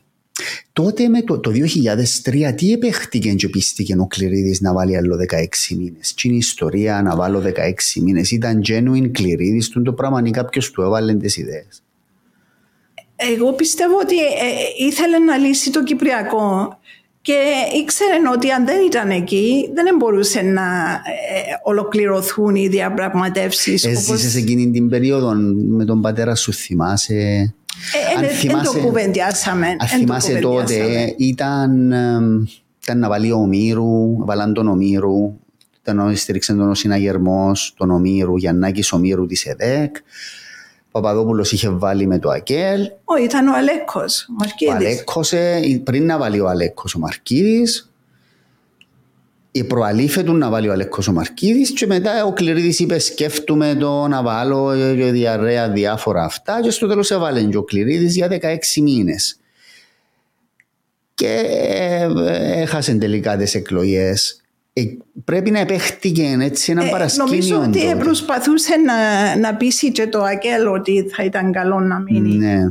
Και το ΑΚΕΛ είπε όχι. Ναι. Ήταν genuine όμως, όντως υπήρχε τότε ευκαιρία, διότι υπάρχει και το σενάριο που λέει ότι επείσαν τον Κληρίδη τότε να βάλει για να φράξουν το δρόμο στον Μαρκίδη, ο οποίος θα ήταν ο υποψήφιος του συναγερμού αν δεν έβαζε ο Γλαύκος Κληρίδης και θα είχε ένα chance σοβαρό να εκλεγεί ο Αλέκος Μαρκίδης τότε. Άρα έκοφηκε τον δρόμο του Αναστασιάδη, του ενός και του άλλου που περιμέναν. Εν άκουσες το σενάριο. Εν το άκουσα. Ναι. Μπορεί να μην ισχύει βέβαια. Αλλά ελέγχθηκε τότε τούτο το σενάριο. Εν ήταν όμως εγώ που τα βλέπω έτσι από μακριά, στεναχωρέθηκα πάρα πολλά όπως εξελίχθηκε. Διότι ένας πρόεδρος που έβαλε την Κύπρο στην Ευρώπη, ας πούμε, έκαμε τόσα πολλά. Να φεύγει, να είναι υποψήφιος τρίτη φορά και να μην περνά ούτε στο δεύτερο γύρο, ας πούμε, και χάνει τις εκλογές και φεύγει με τον τρόπο δεν ήταν καλό ending για τον Κληρίδη, πιστεύω. Και γι' αυτό που υποψιάζουμε ότι μπορεί κάτι να έγινε την τότε εποχή. Και μετά... το κακό ending για τον Κληρίδη θα ήταν αν ζούσαν και έβλεπαν τι γίνεται τώρα. Τούτο θα σε ρωτούσα, έχω ακριβώς σημειωμένο εδώ τούτη την ερώτηση. Αν ζούσε ο Κληρίδης, τι θα σκεφτόταν άραγε τώρα βλέποντας το συναγερμό? Θα ήταν πιο επικής που μένα. Ναι. Διότι ήταν πάντα πιο επική. Εσύ aggressive, ταύρος, τα λαλείς, όπως τα νιώθεις τα πράγματα. Εγώ νιώθω πάρα πολύ έντονα εναντίον του Αναστασιάδη, διότι θεωρώ ότι όφιλε να συνεχίσει την πορεία του Κληρίδη. Έδειχνε ότι κατά εκεί έπιενε και στο τέλος πρόδωσε όλες τις αρχές του Κληρίδη. Και επάνω στο Κυπριακό και όσον αφορά τον τρόπο που πρέπει να συμπεριφέρονται οι πολιτικοί. Δηλαδή μπαίνεις στην πολιτική για να προσφέρεις, όχι για να πλουτιστείς. Τώρα, να τα δούμε αυτό έτσι είμαι λίγο τόσο έντονη. Τόσο έντονη. Πρώτη φορά είδα να μιλάς έτσι έντονα και μιλώ για τις δηλώσεις που έκαμε την πρώτη και τη δεύτερη Κυριακή των εκλογών. Τούτον το διάστημα γίνεται πολλής λόγος για τις αρχές και αξίες του Γλαύκου Κληρίδη. Και εγώ νομίζω ότι τούτος όρος κακοποιήθηκε. Σίγουρα. Αρκετά. Αλλά είχε μια πολιτική φιλοσοφία. Ο Κληρίδης είχε. Εγώ μιλώ για εκείνους οι οποίοι επικαλούνται ότι είναι συνεχιστές των αρχών και αξιών. Λοιπόν, να σου διαβάσω κάποια αποσπάσματα για τις αρχές και αξίες. Η πρωτοπορία για τα 100 χρόνια του Γλαύκου Κληρίδη. Ο πολιτικός πατέρας ιδρυτής της παράταξης μας γαλούχησε με αρχές και αξίες, μας δίδαξε τον ορθολογικό τρόπο σκέψης και τον πολιτικό ρεαλισμό. Σωστό. Σε ευχαριστούμε. Πρόεδρος Αναστασιάδης, στις 2 Εβδόμου του 22, ενός καταξιωμένου ηγέτη που άφησε ανεξίτηλη τη σφραγίδα του παραδείγματος του στην πολιτική ζωή του τόπου μέσα από το ήθος, τη μετριοπάθεια και τον αγνό πατριωτισμό. Σωστός. Ναι, κάποτε τον αποκολούσαν όμως πολιτικών του πατέρα. Ναι. Αλλά ύστερα εξέχασε το τζίνο και κάμνε και κριτική. Λοιπόν, Σωτήρης ο Σαμσόν προχτές. Τα τελευταία χρόνια δεν είναι Οδυσσή που φτιάξαμε το 1976. Δημιουργήθηκε με αξίες, αρχές, οι οποίες είναι επίκαιρες όσο ποτέ άλλο, ότι η Οδυσσία έχει συγκεκριμένους λόγους ίδρυσης που τους απολέσαμε. Πατρίδα, θρησκεία, οικογένεια. Αυτός είναι ο δημοκρατικός συναγερμός. Θα με διαφωνώ. Ναι. Εν Ελλάς Ελλήνων Κυπρία. Και να σου πω και ένας φίλος σου τι είπε, ο Νιαζή, σε έναν άρθρο που έγραψε για την κληρονομιά του Κληρίδη πριν τις εκλογές, λέει με 2 λόγια ότι η κληρονομιά που έφυσε ο Γλαύκος Κληρίδης συνοψίζεται σε 3 σημεία. Τη στροφή του προς τον δυτικό κόσμο, την προσήλωση στη διζωνική δικοινοτική με πολιτική ισότητα και τη συμπάθεια και συναίσθηση για τους Τουρκοκύπριους. Και για όλες τις μειονότητες. Ναι. Απλώς συμπληρώνω, είχαν πολύ άρεστες σχέσεις με όλες τις κοινότητες. Ο Σωτήρης ο Σαμσόν δεν μπορεί να...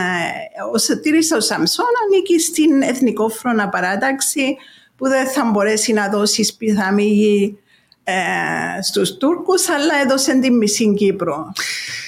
Ναι, αλλά τούτοι οι άνθρωποι βοηθήσαν τον συναγερμό, τους αγκάγιασε ο συναγερμός το 1976. Μάλιστα ο Μιχαλής ο Σοφοκλέος μου είπε, τον είχα πρόσφατα και μου είπε, έδωσε τους πολιτικοί στέγην και ευτυχώς, διότι έκαμε τους contain, πώς το λέμε, έδωσαν τους φωνή για να εκφράζονται. Ναι, αλλά εν τούτο που σου λέω ότι από την αρχή υπήρχε αυτός ο διεισμός στο Δύση. Ναι. Και είναι αυτό το πρόβλημα του Δύση, διότι αυτή τη στιγμή δεν ξέρω αν υπάρχουν πράγματι συνεχιστές της πολιτικής γραμμής του Κληρίδη που μπορούν να οδηγήσουν το κόμμα εκεί που ήθελε ο παπάς. Για σένα, όταν ας σε ρωτήσω ποιες είναι οι αρχές και αξίες, οι πολιτικές του Κληρίδη, τι θα μου έλεγες εσύ ως κόρη του? Δηλαδή 3 πυλώνες, ας πούμε, που ήταν όρος απαράβατος για τον Γλαύκο. Ήταν ανθρωπιστής και έβλεπε όλον τον κόσμο σαν ίσο, ανεξάρτητα από φυλής, θρησκείας και ούτω καθεξής. Είχε μεγάλη ευαισθησία για τις μειονότητες, διότι ήξερε ότι ήταν οι ευάλωτες ομάδες. Επίστευε ότι έπρεπε να κάνει το καλύτερο που μπορούσε για την Κύπρο, αλλά μέσα στις ρεαλιστικούς παραμέτρους. Αλλά προσπαθείς να δημιουργήσεις καλύτερες παραμέτρους, όπως έκαμε με την Ευρωπαϊκή Ένωση, την πορεία ένταξης, για να πετύχεις το καλύτερο. Αλλά πρέπει να ξέρεις ως που φτάνει το χέρι σου. Άμα είσαι μικρό νησί, δεν μπορείς να το παίζεις σαν να είσαι υπερδύναμη. Ναι. Ήθελες 3. Ότι είσαι εκεί για να υπηρετείς και όχι για να σε υπηρετούν, για να πλουτίσεις ή για να έχεις εξουσία, χάρη της εξουσίας. Ναι. Βέβαια, για να είμαστε ειλικρινείς, και ο ίδιος ο Κληρίδης είχε έτσι κάποια ups and downs. Συμφωνώ. Και κοίταξε, εγώ λέω ότι ο λόγος που ο πατέρας μου μπορούσε να εγκολπώσει την εθνικόφρονα παράταξη είναι διότι έφυγε από εκεί. Κατά βάθος επίστευε τα ίδια, ήταν υπέρ της Ένωσης για πολλά χρόνια. Απλώς είδαν ότι κατά τον δρόμο, ας πούμε, στην πορεία ότι δυστυχώς διαπίστωσε κάποια πράγματα και λέει για το καλό της Κύπρου πρέπει να κάνουμε κάποιους συμβιβασμούς. Και πιστεύω ότι είχε δίκιο. Η Τουρκία θα είναι πάντα θα φύγει και πρέπει να μάθουμε πώς να τη χειριστούμε με τον καλύτερο τρόπο.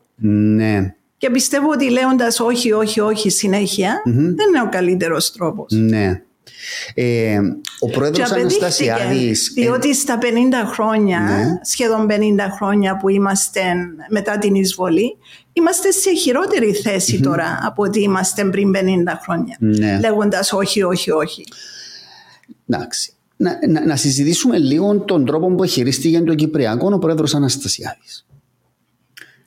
Μιλούμε για έναν άνθρωπο που ήταν υπέρ του σχεδίου Ανάν, επλήρωσε πολιτικό κόστος μαζί με τον Κληρίδη τότε, διότι εσταθήκαν εκεί που το όλο το κόμμα τελικά εφάνηκε ότι όλο το κόμμα, η πλειοψηφία τουλάχιστον στο δημοκρατικό συναγερμό είχε άλλη άποψη.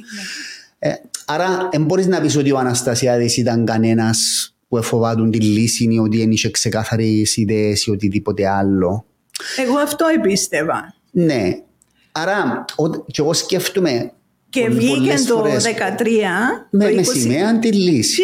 Και προσπάθησε, δηλαδή. Αν μπορείς να πεις ότι είναι προσπάθησε, ειδικά τα πρώτα χρόνια με τον Ακίνη, τουλάχιστον στον βαθμό που τα παρακολουθούσα εγώ εδώ.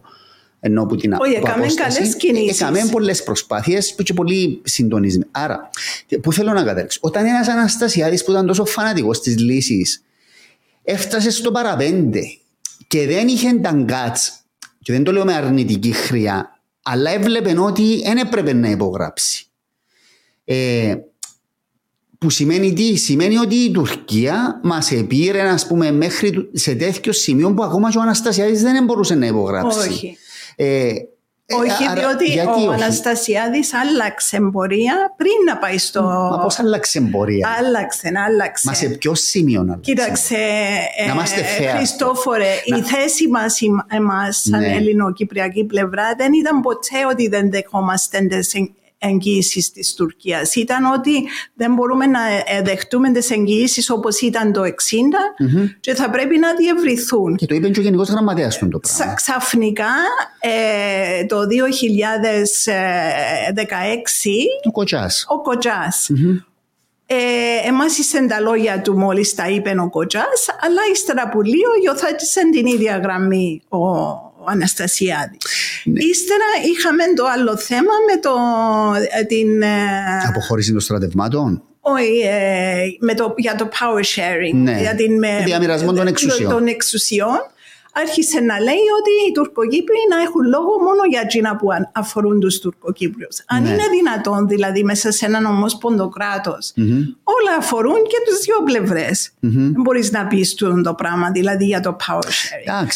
Άρχισε να αλλάσει γραμμή. Εγώ το έβλεπα, επειδή ένιωθα το πολύ έντονα. Οπότε μπορείς χρονικά να το οριοθετήσεις. Το 2016. Μα πριν το Grand Montana. Πριν το Grand Montana που άλλαξε και το στοιχειοθετεί και ο Μακάριος ο Δρουσιώτης στο βιβλίο του, πολύ καλά. Δεν θυμάμαι τις λεπτομέρειες, αλλά ακόμα λέει ότι επήγαινε ο Κοτσάς στην Ρωσία και μετά που Τσίνον ήρθε πίσω και είπε την κουβέντα διότι ξέρουμε ότι η Ρωσία δεν θέλει λύση. Ναι, εντάξει, εκείνο ναι, αλλά... Και φαίνεται ότι εγκολπώθηκε και ο Αναστασιάδης από τους Ρώσους. Αφού ξέρουμε ότι έχει πολλές στενές σχέσεις με τους Ρώσους ολιγάρχες που έχουν σχέση με τον Πούτιν. Δεν ξέρω ποια ήταν η αιτία, δεν μπορώ να το αποδείξω, αλλά κάτι άλλαξε πριν τον Grand Montana. Εντάξει, τούτα όμως, για να είμαστε δικαιοί, είναι εικασίες, είναι υποθέσεις. Όχι, δεν είναι. Αν δεν έχει proof ο Μακάριος ο Δρουσιώτης, γιατί δεν τον επήραν στο δικαστήριο? Εντάξει, ο Μακάριος ο Δρουσιώτης λέει διάφορα. Εγώ τον είχα εδώ αρκετές φορές. Ναι, τον είδα στο podcast σου. Εδώ όμως ήρθε να διαβάσεις το βιβλίο του. Είναι τεκμηριωμένο, Χριστόφορε. Μα ποιο σημείο? Όλα. Εγώ μιλώ για το σημείο 0 που ήταν τον Grand Montana. Και για το θέμα των εγγύσεων. Εμένα μου είπε εδώ ο Μαυρογιάννης, ο οποίος νομίζω δεν μπορεί να αμφισβητήσει κανένα στη σοβαρότητα του, ότι λέει ψέματα ή οτιδήποτε άλλο, που είπε ότι η Τουρκία δεν δέχτηκε την κατάργηση των εγγύσεων. Άρα, από τη στιγμή που η Τουρκία δεν δέχεται την κατάργηση των εγγύσεων, εμείς ήταν να δώσουμε εκ περιτροπής Προεδρία. Ήταν να δώσουμε τα πάντα και περιμέναμε, ας πούμε, δύο πράγματα. Κατάργηση εγγύσεων και πότε να φύγουν τα στρατεύματα. Και δεν ήταν ξεκαθαρή πάνω σε κανένα από τα δύο σημεία. Τα είχα μιλήσει με τον... Απανάγια μου, να φύγεις τώρα. Θέλω να σου φέρω κάτι που έχω πάει στο τηλέφωνο. Ναι, εντάξει, ένα λεπτάκι είναι... Όχι, είναι πιο ενδιαφέρον έτσι. Απλά επανέλαβε το... Κάτσε μπροστά στο μικρόφωνο να το επαναλάβεις, γιατί δεν ακούστηκε νομίζω το... που μου είπες να σου δείξω κάτι πάνω στο τηλέφωνο. Ναι, είδα το report του Γενικού Γραμματέα μετά από το... Μετά από το Δρουσιώτη. Όχι, μετά από το Grand Montana. Ναι. Αλλά θέλω και γυαλιά, sorry. Ναι. Για να δεις πόσο κοντά είμαστε. Την έκθεση που έκαμε ο Γενικός Γραμματέας μετά. Ναι, έχω την υπόψη μου, θυκεύασα την νομίζω. Ναι, και κουμπαλιά, αλλά τώρα λέει I returned to Grand Montana on 6 July to assist the parties in arriving at a strategic understanding of the six elements that I had identified on 30th June. Μετά λέει, during confidential bilateral meetings, key positions and indications of possible openings were put forward by relevant parties, particularly on the issues related to security and guarantees. It was underscored repeatedly by several of the parties, however, that those were to be taken as part of the overall package that I had presented. During a dinner for the heads of delegation, I shared my assessment that there was a broad understanding of the parameters of the potential strategic agreement.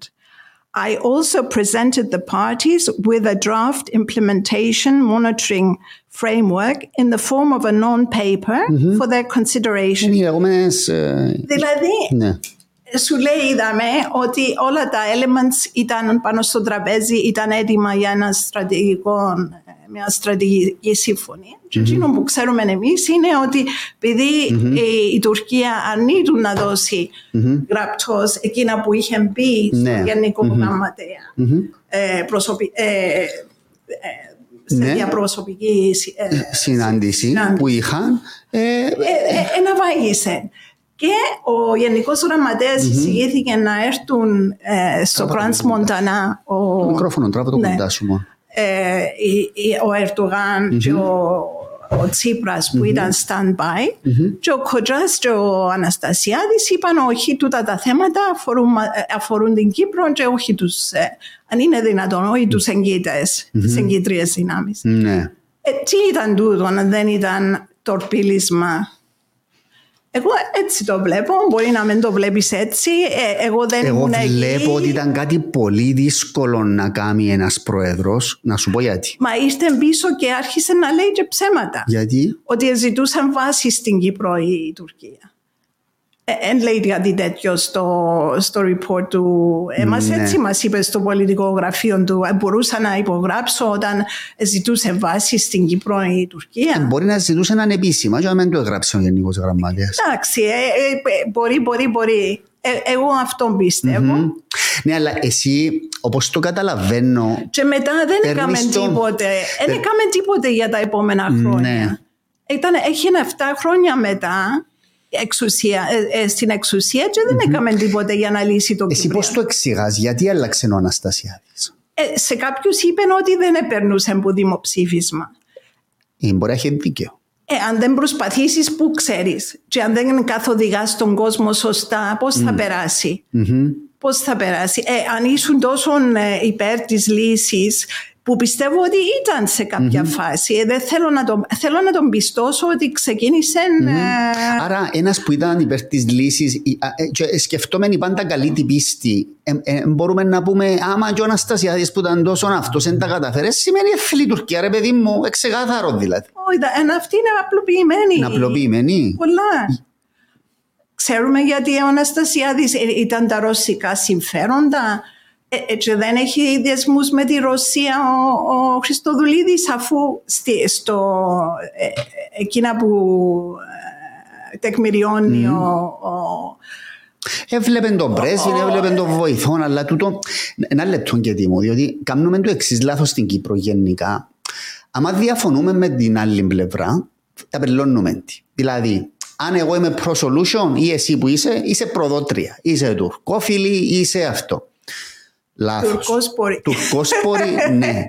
Δηλαδή μέχρι και εγώ μια φορά στο Παλαιχώρι άκουσα στον καφενέ να συζητούν ότι η μάμα σου, τώρα μιλούμε πριν χρόνια, ότι η κυρία Λίλα ήταν από την Τουρκία και εν το λαλούν, ας πούμε. Δηλαδή σε έτσι σημείο στην Κύπρο. Άρα να φύγουμε τις ταπέλες.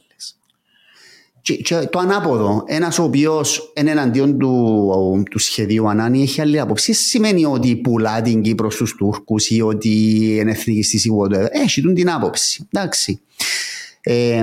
Δηλαδή, έναν να λες ότι εγώ διαφωνώ για τους 1, 2, 3 και άλλο να λέμε, ξέρεις, είναι η Ρωσία, έχει σχέσεις και να το υπονοούμε ότι έχει οικονομικά συμφέροντα.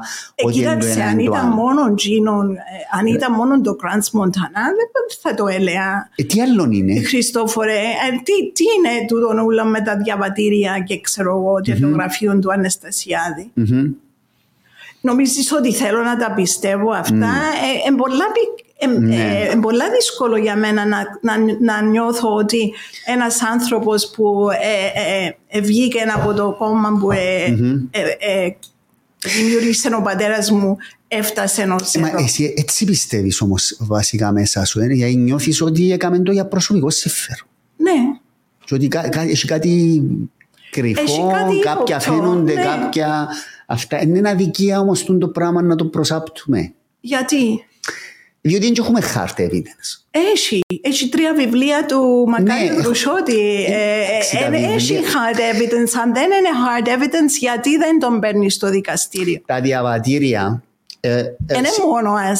Κοίταξε, εκείνο που λέω εγώ, Χριστόφορε, και το βρίσκω πολύ depressing, είναι το γεγονός ότι όλοι τα λένε τούτα τα πράγματα που λέω και εγώ. Απλώς επειδή είναι τόσο πολλοί φαίνεται μέσα στο παιχνίδι, δεν τους συμφέρει να τα πούν.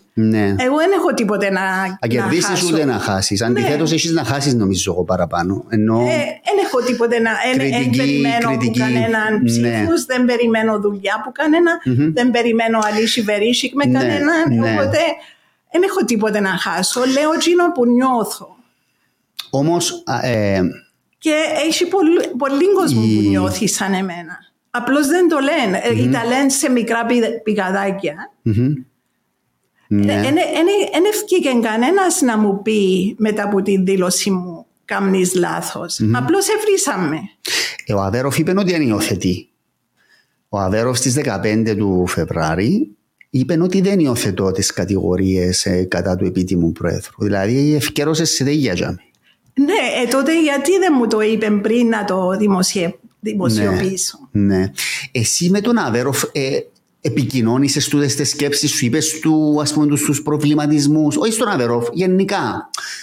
Μοιράστηκες και με άλλους ή ήταν πράγματα τα οποία κράταστα και ευκήκα σου? Μιλώνταμε με τους άλλους, αλλά μετά πρώτη φορά τα είπες δημόσια όμως. Ναι, μετά το Crans Montana πήγα και είδα τον Αβέροφ και του είπα ότι νομίζει ότι πρέπει να χωρίσει τη γραμμή του το κόμμα. Μα δεν την εχώρισε. Αλλά δεν την εχώρισε και η δικαιολογία που μου έδωσε ήταν ότι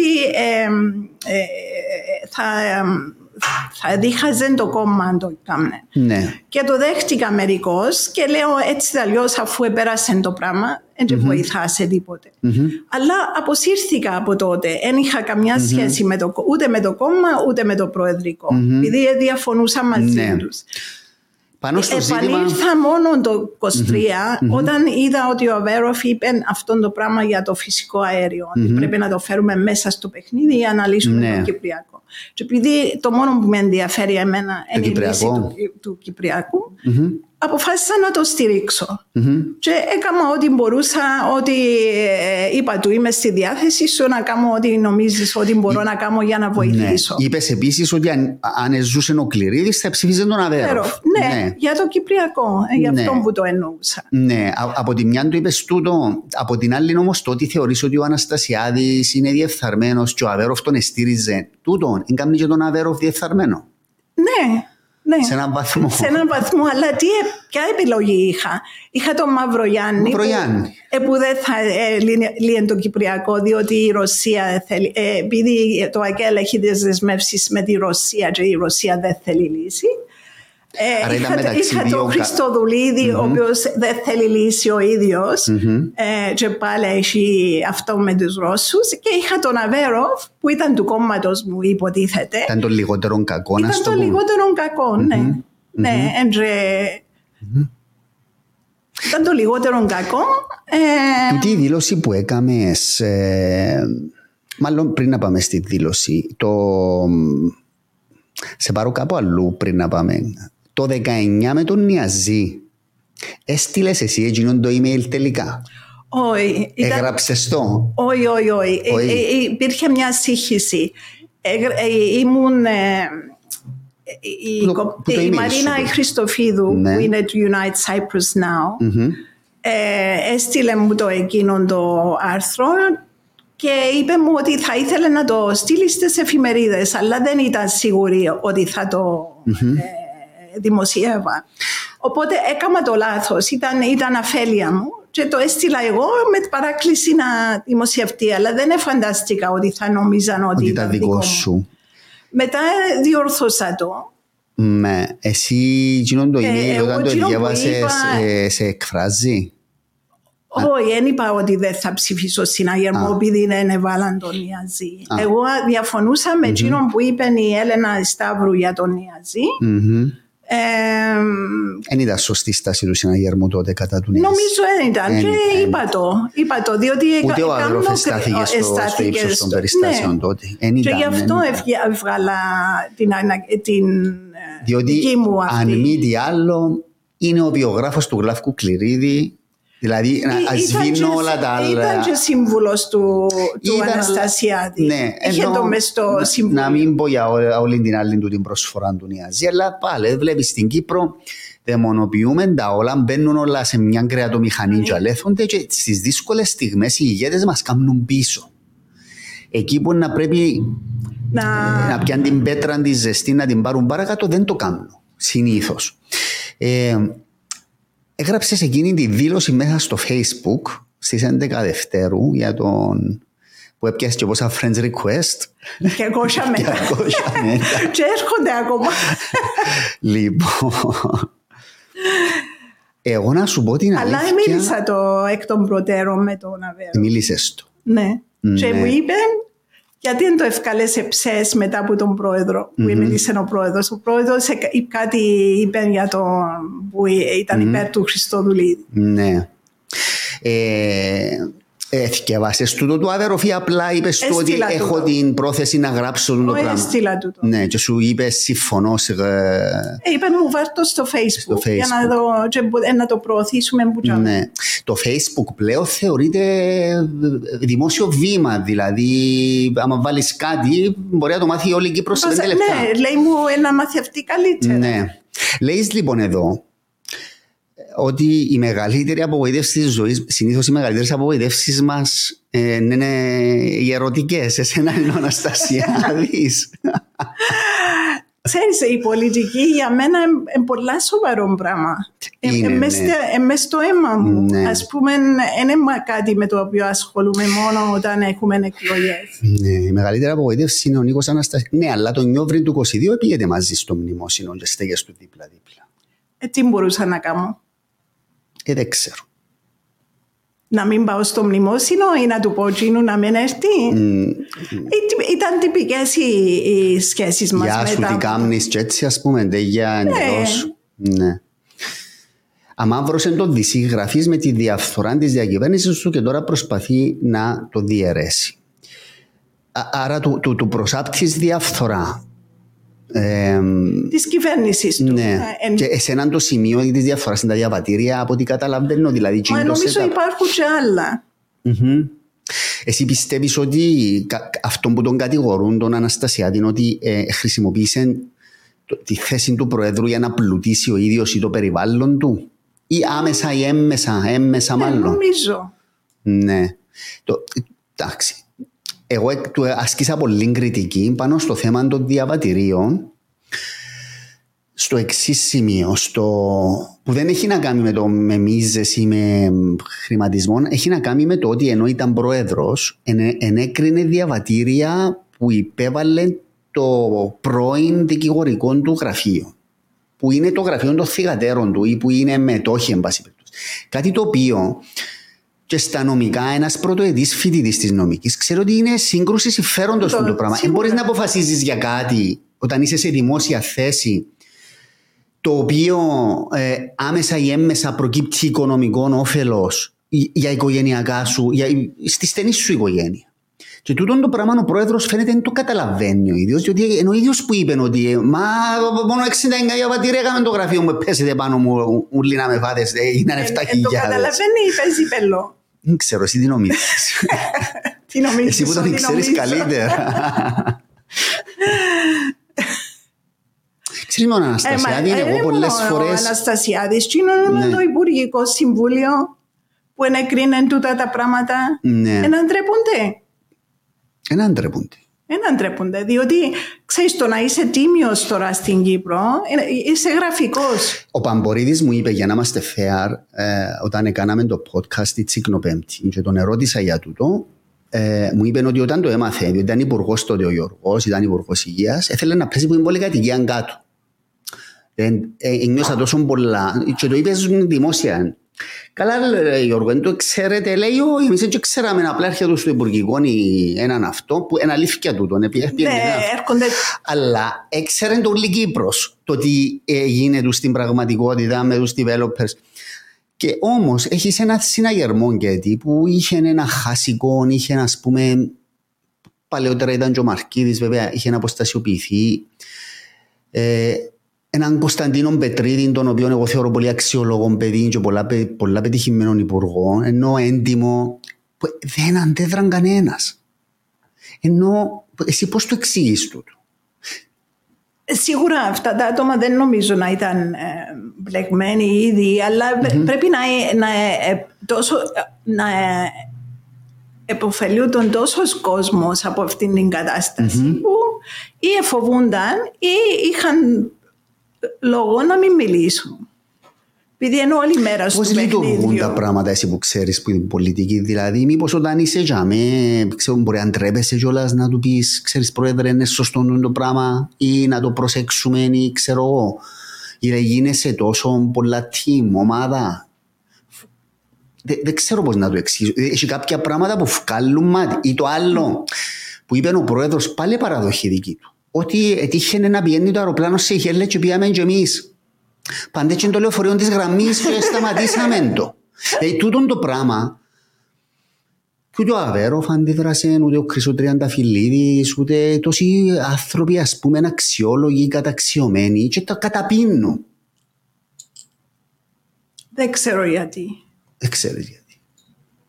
Νομίζω είναι και λίγο έναν κυπριακό στοιχείο με την εξής έννοια. Δηλαδή είμαστε όλοι φίλοι, κουμπάροι, συγγενείς και μπορεί να βλέπουμε κάτι να πάει στραβά, αλλά λέμε να μην το πω, διότι εκείνος είναι ο φίλος μου, εγκρίμα, έχει οικογένεια, ξέρεις.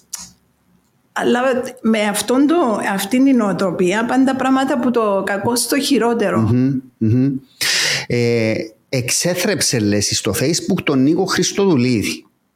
Εσύ πιστεύεις ότι ο Πρόεδρος Αναστασιάδης ετοίμαζε τον Χριστοδουλίδη, ας πούμε, σκόπιμα, δηλαδή του εκαλλιέργησε τη φιλοδοξία να είναι ο ίδιος υποψηφιός απέναντι στον Αβέροφ?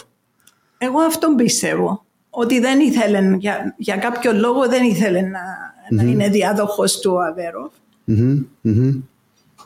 Άρα έστειλες εσύ το μήνυμα σου στον Αβέροφ, σου είπε δημοσίευσε το, δημοσίευσες το, έγινε ένας χαμός. Δεν πετύχα το στόχο μου όμως που ήταν ο στόχος ήταν να μην εκλεγεί ο Χριστοδουλίδης. Ήταν δύσκολο φυσικά. Ο στόχος ήταν να ενεργοποιήσεις τους συναγερμικούς. Έλπιζα ότι θα σκέφτονταν ότι μεταξύ των δύο κακών το λιγότερο κακό ήταν ο Μαυρογιάννης, αλλά κάπου ήξερα ότι για πολλούς το χέρι τους έμπαει από εκεί. Ξέρεις, επειδή στηρίζεται από το ΑΚΕΛ, ήταν πολύ δύσκολο για τους συναγερμικούς. Και ξέρω ότι επλήγωσα πολλούς συναγερμικούς με αυτό που έκανα. Πλήγωσες τους, ναι.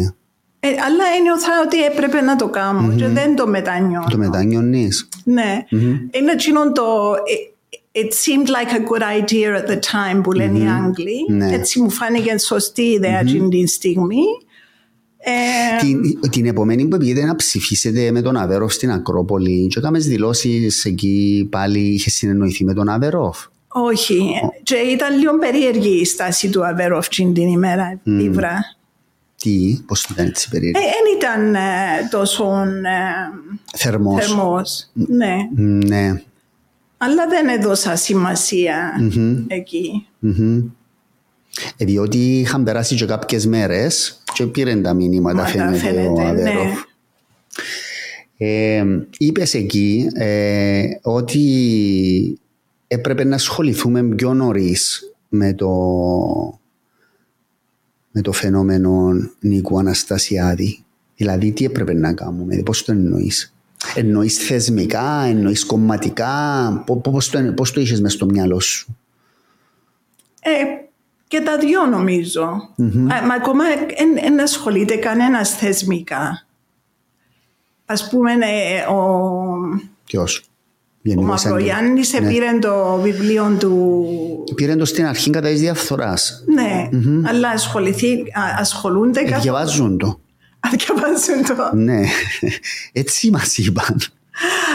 Ξέρεις όμως τούτη αρχή κατά της διαφθοράς και είμαι ξεκοκαγιασμένη, δεν powers. Απλά είναι να κάνει ένα μπόρισμα, να πάει στο Γενικό Εισαγγελέα και αποφασίζει ο Γενικός Εισαγγελέας. Θα αποφασίσει ο Γενικός Εισαγγελέας, αφού είμαι στην τσέπη του. Εντάξει, εγώ δεν πιστεύω ότι είμαι στην τσέπη του, με την έννοια ότι είναι, ξέρω, yes man του Αναστασιάδη ο Σαββίδης, δεν το πιστεύω το πράγμα. Το πρόβλημα πιστεύω είναι ότι είναι καλοί φίλοι, επειδή η φιλία τους πάει χρόνια από ό,τι ξέρω. Ποια είναι η διαφορά, συγγνώμη, που το yes man και το καλός φίλος? Και εγώ ήμουν καλή φίλη, νόμισα του Αναστασιάδη, αγαπούσα το. Ναι. Μπορεί να μην είχατε τη σχέση. Όταν λένε ότι... Και χαίρομαι όταν λένε ότι ο πολιτικός μου μέντορας είναι ο Κληρίδης. Ναι. Κοίταξε, ο παπάς μου, παρόλο που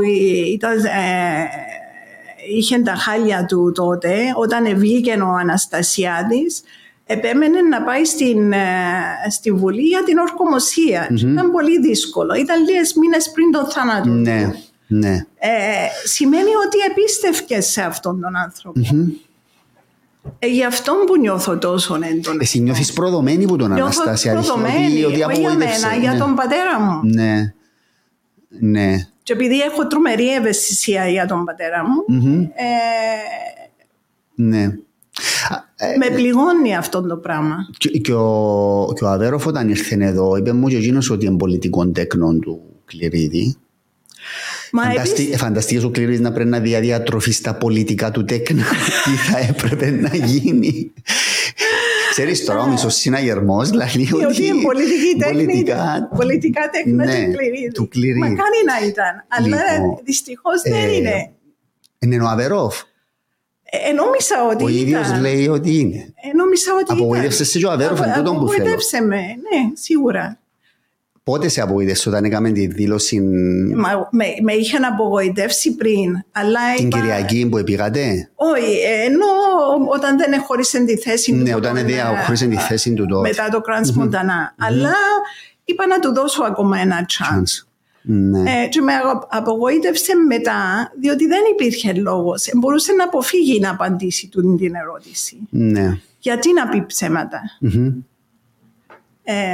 Δηλαδή να κάνει κολοτούμπα και μετά εγώ νόμιζα ότι την έκαμε διότι είχε σκοπό να βάλει να βάλει πρόεδρος. Ναι, διότι ως τότε έτσι είχε αλλά σκοπό ύστερα άλλαξε την ώρα που την έκαμε τη δήλωση προφανώς είχε σκοπό να βάλει, οπότε ήταν λόγω συμφερόντων. Ναι. Εσύ έχεις απόδειξη ότι του έστειλες το email? Έχω το πάνω στο WhatsApp. Ναι. Ότι του το έστειλε και απαντήσες σου πίσω, έχεις και την απάντηση? Θυμάμαι. Ναι.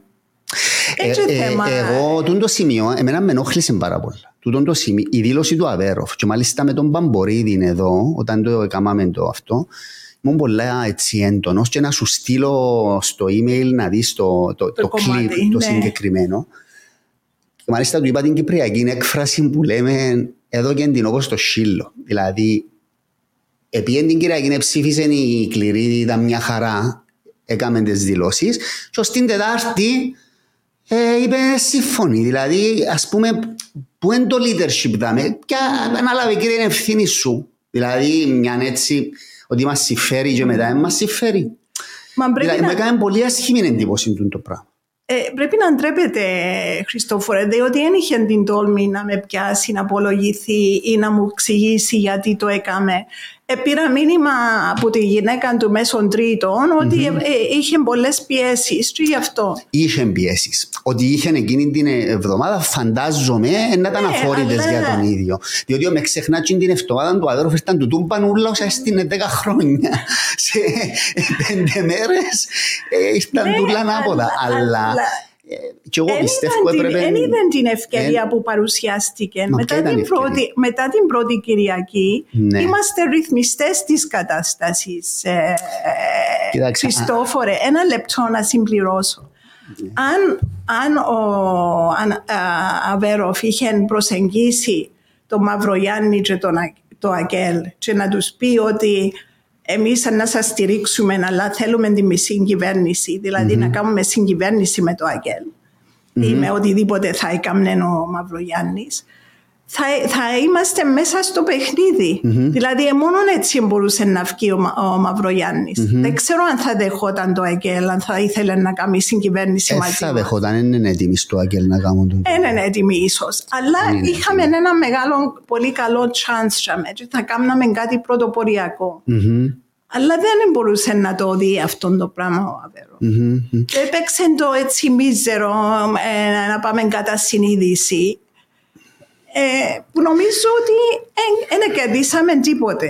Απλά να σου πω τι πιστεύω εγώ, χωρίς να ξέρω inside information, αλλά βλέποντας τα έτσι απ' έξω, ο Νίκαρος ερήγαρε το γήπεδο τόσο πολλά καλά έγκαιρα που ο Αβέροφ δεν είχε περιθώρια ευελιξίας. Αφού βλέπεις την Κυριακή την πρώτη, κάλεσε τον να πάει στο Προεδρικό. Προχτές η Ξένια είπε σε ένα podcast, το podcast του Αντώνη του Πολυδόρου, μια και μιλούμε για podcast, δεν ξέρω αν το έχεις υπόψη σου, ονομάζεται Pints of Politics, να το βλέπεις και εκείνο είναι πολύ καλό με πολιτικούς και λοιπά, να σου στείλω το link. Λοιπόν, η Ξένια Κωνσταντίνου είπε προχτές ότι είναι που το μεσημέρι που πιάνει ο Νίκαρος στον Αβέρο. Δηλαδή πριν να κλείσουν οι κάλπες που του είπε να πάει τσιπάνω. Ναι. Και μετά πήγαινε το βράδυ και εξελιχθήκαν τα πράγματα. Οπότε ο Αναστασιάδης λειτουργήσε ένα σφιχτικά, ένα άφησε περιθώρια να πάει λάθος, και φάνηκε για μένα ξεκάθαρο το τι ήθελε να γίνει. Αλλά ο Αναστασιάδης είναι τόσο δυνατή προσωπικότητα που όλοι υποκύπτουμε μπροστά του, έτσι φαίνεται. Ή έχει εναντίον των διαφόρων πράγματα που μπορεί να χρησιμοποιήσει. Ποιο από τα πιο? Εσύ πιστεύεις ότι είναι τόσο δυνατή προσωπικότητα? Ναι, πιστεύω ότι είναι τόσο dominant. Δεν είναι ένας άνθρωπος που πρέπει να κοιμάται κάθε απόγευμα και πρέπει να πιει το ποτό του και τα λοιπά. Είναι dominant personality. Κοιτάξτε, μπορείς να πεις ότι ο Αναστασιάδης είναι στόμφαν ηγέτη και τιμού. Είναι ένας άνθρωπος ο οποίος είναι dominant και στις ομιλίες του, αντί συνέδρια του συναγερμού. Όταν μιλά ο Αναστασιάδης, βλέπεις και έχει άλλο βάρος την ώρα που μιλά και στο ακροατήριο και ο τρόπος που μιλά. Ασχέτως αν εγώ διαφωνώ με τα 100 πράγματα που κάνει στα 99, αλλά τούτον μπορείς να μην το αναγνωρίσεις ότι, πώς να σου πω, στιβαρός ηγέτης, έχει leadership skills αδιαμφισβήτητα και φαίνεται ότι επηρεάζει το συναγερμό. Ναι, σίγουρα είναι τακτικιστής. That's not leadership skills. Έγραψε και ο Πανίκος ο Δημητριάδης στο βιβλίο του, και βάσει στο βιβλίο το τι του είπε στο τηλέφωνο, που έχει βάση του τι του είπε. Έχει βάση, ναι, αλλά αυτό δεν σημαίνει ότι είσαι leader. Απλώς σε φοβάται ο κόσμος επειδή ξέρεις πράγματα και καταστάσεις. Δηλαδή ξέρει για τον Αβέροφ, ξέρει για τον ένα, ξέρει για τον άλλον και φοβούνται. Έτσι φαίνεται. Διότι είναι όλοι εμπλεγμένοι στο παιχνίδι. Το να κάνουμε λεφτά φαίνεται.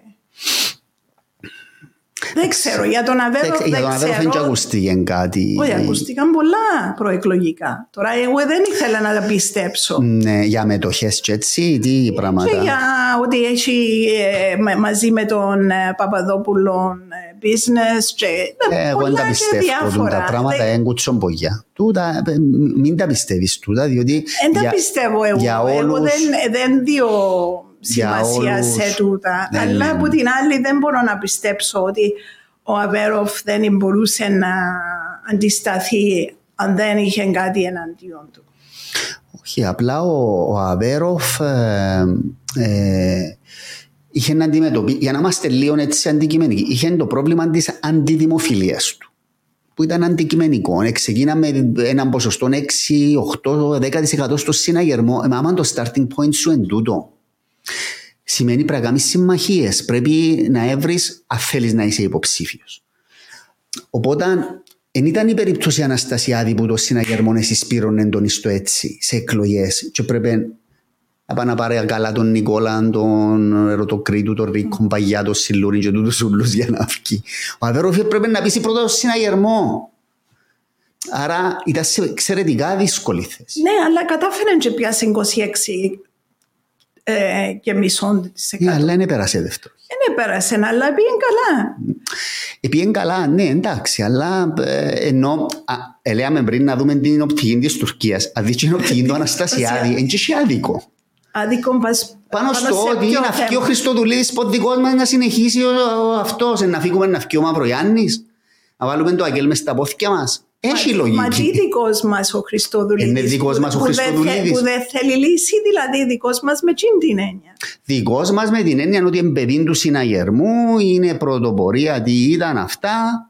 Και βλέπεις τώρα στην ουσία τι έχουμε και μια συγκυβέρνηση. Έχουμε συγκυβέρνηση δυσίδικο στην ουσία. Είναι τούτο που έχουμε. Όχι. Τι όχι, αφού η μισή του Υπουργικού Συμβουλίου του Συναγερμού. Ποιοι.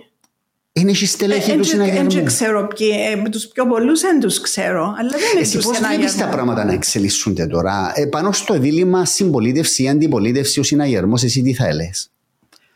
Πρέπει να κάνει αντικειμενική αντιπολίτευση ο συναγερμός. Το πράγμα. Όταν κάνει λάθη η κυβέρνηση να τα λέει, όταν κάνει κάτι σωστό να το στηρίζει. Είναι απλό. Ναι, αλλά συμμετέχει στην εξουσία. Δηλαδή, αύριο στους ημικρατικούς, αν πει ο Χριστοδουλίδης, παιδιά, πέστε μου ονόματα να βάλουμε. Να σας δώσω 6-7 προεδρίες των ημικρατικών, που ξέρεις, εκεί γίνεται μεγάλο πάρτι. Τι πρέπει να κάνει ο συναγερμός? Να πει ότι εγώ είμαι αντιπολίτευση ή έλα και 20 ονόματα? Τι νομίζεις ότι είναι να κάνει? Πάλι μου δύσκολα, διότι εγώ δεν μπορώ να μπω στο πετσί του συναγερμικού να σκεφτώ. Όλοι θέλουν να εξυπηρετηθούν. Οπότε, αν πούμε όχι, σημαίνει ότι θα έχει access ο συναγερμικός. Σαν το ΑΚΕΛ θα το κάνει το πράγμα. Είναι αντιπολίτευση, θα δεχτεί να δω και ονόματα. Αν του πει, μπορεί να δεχτεί, διότι όλοι θέλουν να είναι μες στο φαγοπότη, δηλαδή να δίνουν δουλειές και να προαγωγές κτλ. Άρα, εσύ βασικά λες αντικειμενική αντιπολίτευση. Εν είσαι συμπολίτευση. Όχι. Ναι. Ναι. Μα να περιβέζουμε τον κόσμο ότι. Οι δημοσκοπήσεις δείχνουν ότι οι συναγερμικοί θέλουν συγκυβέρνηση. Ναι, ναι. Μα δεν τους ενδιαφέρει το Κυπριακό. Εμένα το μεγάλο μου αυτό με τον Χριστοδουλίδη είναι το Κυπριακό. Ναι. Τώρα περιπέζει μας ότι να εμπλέξει την Ευρώπη.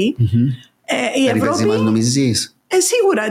Τι ρόλο μπορεί να παίξει η Ευρώπη εναντί της Τουρκίας? Δεν έχει μοχλούς πίεσης πάνω στην Τουρκία. Ναι. Η Ευρώπη χρειάζεται την Τουρκία παραπάνω από τα αντίστοιχα. Νομίζω προσπαθεί να κάνει κάτι με το ενεργειακό, όπως που είπες εσύ πριν, δηλαδή να εμπλέξει εκείνες τις καταστάσεις. Σήμερα πήγε στην Αίγυπτο να αξιοποιήσει εκείνη την κατάσταση. Ενώ να του δώσουμε λίγο χρόνο, να δούμε. Ναι, εντάξει, αλλά εκείνα που έλεγε πριν δεν δείχνει ότι θέλει να λύσει το Κυπριακό. Ναι. Νομίζω θέλει να το διανοήσει όπως ο Αναστασιάδης. Δηλαδή να χειριστεί την διχοτόμηση. Ναι. Άρα πιστεύεις ότι επαγιώθηκε το πράγμα δυστυχώς και ότι απλά δεν το λέμε? Δηλαδή εν το που ψιθυρίζουμε μεταξύ μας, αλλά κανένας δεν ευκαινεί να πει ότι this is it. Όταν it doesn't have to be it. Δεν είναι ανάγκη να είναι το τέλος, αλλά έτσι θέλουμε. Δεν θέλουμε λύση βασικά εμείς οι Ελληνοκύπροι. Νομίζω η πλειοψηφία, εμείναμε το 25%. Αν εμείναμε, που ψήφισαν ναι στο σχέδιο ΑΝΑΝ. Και οι υπόλοιποι βολευτήκαμε την υφιστάμενη κατάσταση. Ναι, όταν τους ρωτά ο ερευνητής θέλετε λύση ομοσπονδιακή, απαντούν ναι, διότι δεν ξέρουν τι άλλο να πούν. Είναι το politically correct πράγμα να κάνουν. Αλλά κατά βάθος είναι βολευμένοι με την υφιστάμενη κατάσταση, πιστεύω, δυστυχώς. Είναι το comfort zone μας που είναι δύσκολο να βγούμε από το πράγμα. Ακόμα είναι και δύσκολο να φανταστούμε πώς θα είναι η επόμενη μέρα με μια λύση, δεν είναι? Θα είναι ακριβώς όπως είναι τώρα. Δεν αλλάξει τίποτε. Είναι ο φόβος του άγνωστου χ όμως που λειτουργεί. Μα να πει σε έναν Κύπριο δημόσιο υπάλληλο να αλλάξει τμήμα, να σου κάνει επανάσταση, διότι δεν θέλουμε την αλλαγή, δεν ξέρουμε πώς να τη χειριστούμε. Ναι. Δεν θέλουμε προκλήσεις, θέλουμε να είμαστε άνετοι, να κάνουμε εκείνο που ξέρουμε.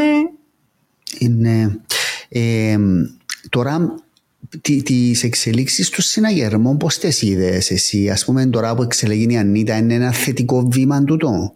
Νομίζω είναι κάτι θετικό. Δεν την ξέρω καλά. Δεν ξέρεις την Ανίτα? Δεν την ξέρω καλά. Τη νέα γενιά των συναγερμικών δεν τους ξέρω καλά. Ούτε το δίπλαρο, ούτε τα άλλα τα παιδιά? Ξέρω αυτά που βλέπω. Σίγουρα ο δίπλαρος είναι της σκληρής γραμμής. Δεν θα τον ήθελα. Ασκήσεις σου κριτική ο δίπλαρος? Είδες τις δηλώσεις του?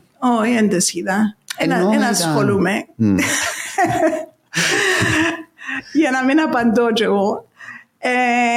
Αλλά κοίταξε, πρέπει να δώσουμε χρόνο στην Ανίτα.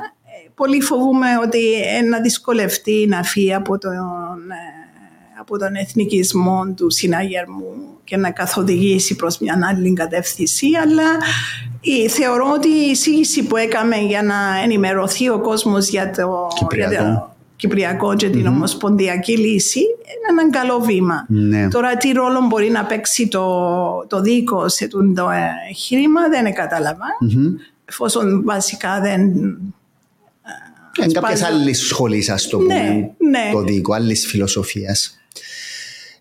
Μένει να δούμε αν είναι μια διακήρυξη ή όχι, αλλά εγώ νομίζω πολλά δύσκολο το έργο της Ανίτας, διότι πρέπει να κρατήσει τούτον το καράβι, το οποίο δέχεται συνέχεια χτυπήματα από διάφορα κύματα και να το οδηγήσει. Μακάρι να τα καταφέρει, αλλά νομίζω οι τελευταίες εκλογές και τι δείξαν ότι ο συναγερμός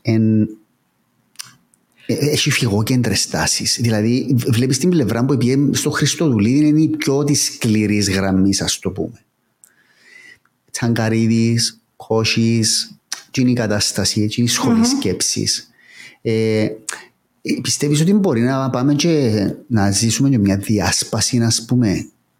Νομίζω το κόμμα που οραματίστηκε ο Κληρίδης δεν υπάρχει πλέον. Και δεν νομίζω ότι μπορεί να υπάρξει. Ίσως να είναι κάτι σαν να γεννάς έναν παιδί, το παρακολουθάς, το μεγαλώνεις, ώσπου είσαι στη ζωή μπορείς σε κάποιο βαθμό να το επηρεάσεις, αλλά μετά παίρνει το δρόμο του. Νομίζω αυτό θα γίνει με το συναγερμό. Δεν θα είναι το κόμμα που οραματίστηκε ο Κληρίδης. Από τους τρεις που είναι υποψήφοι αναπληρωτές έχεις προτιμήσει?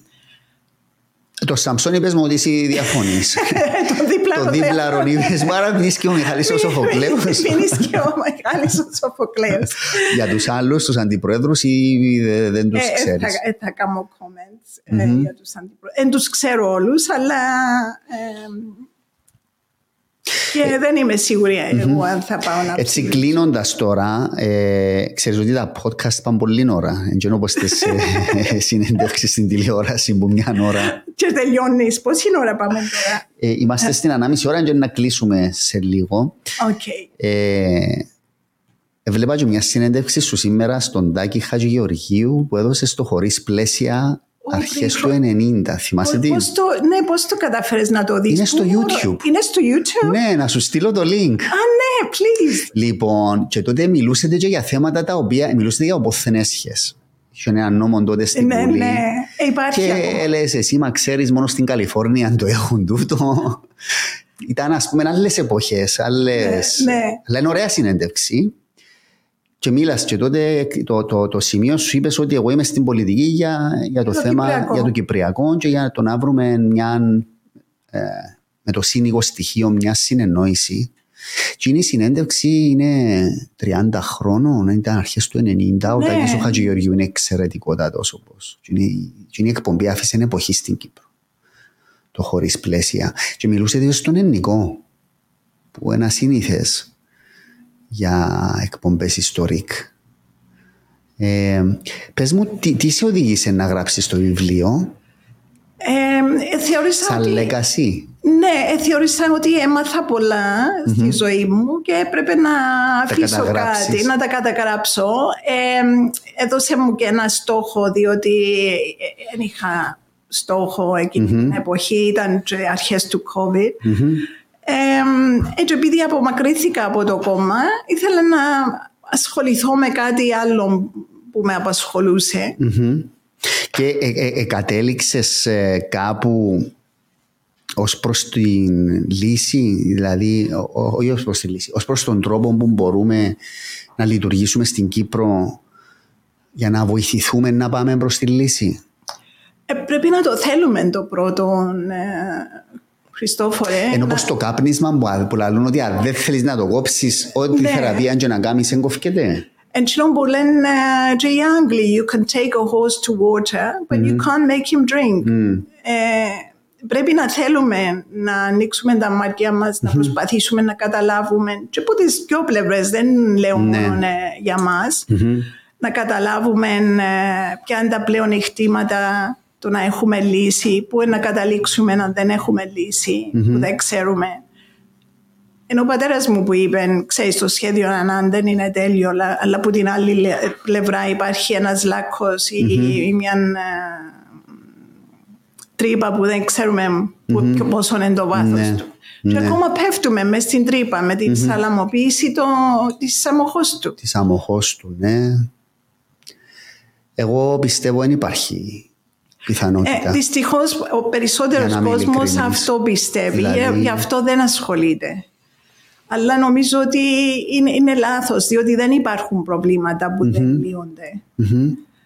Το βιβλίο τούτο, έκατσες ας πούμε και είπες να γράψω βιβλίο ή είχες σημειώσεις διάφορα διαχρονικά και είπες να τις μαζέψω τις σκέψεις μου? Είχα κάποιες σημειώσεις, αλλά βασικά ξεκίνησα από το μηδέν. Ξεκίνησα με τις εμπειρίες μου με τα δικοινοτικά, με το κυπριακό και μετά πήγα παρακάτω να εξετάζω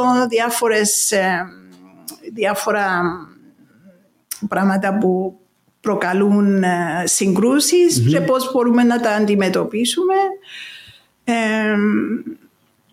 Ναι. Στείλες το του Άβερο αυτόν το βιβλίο ή είδα μετά που μαλώσετε?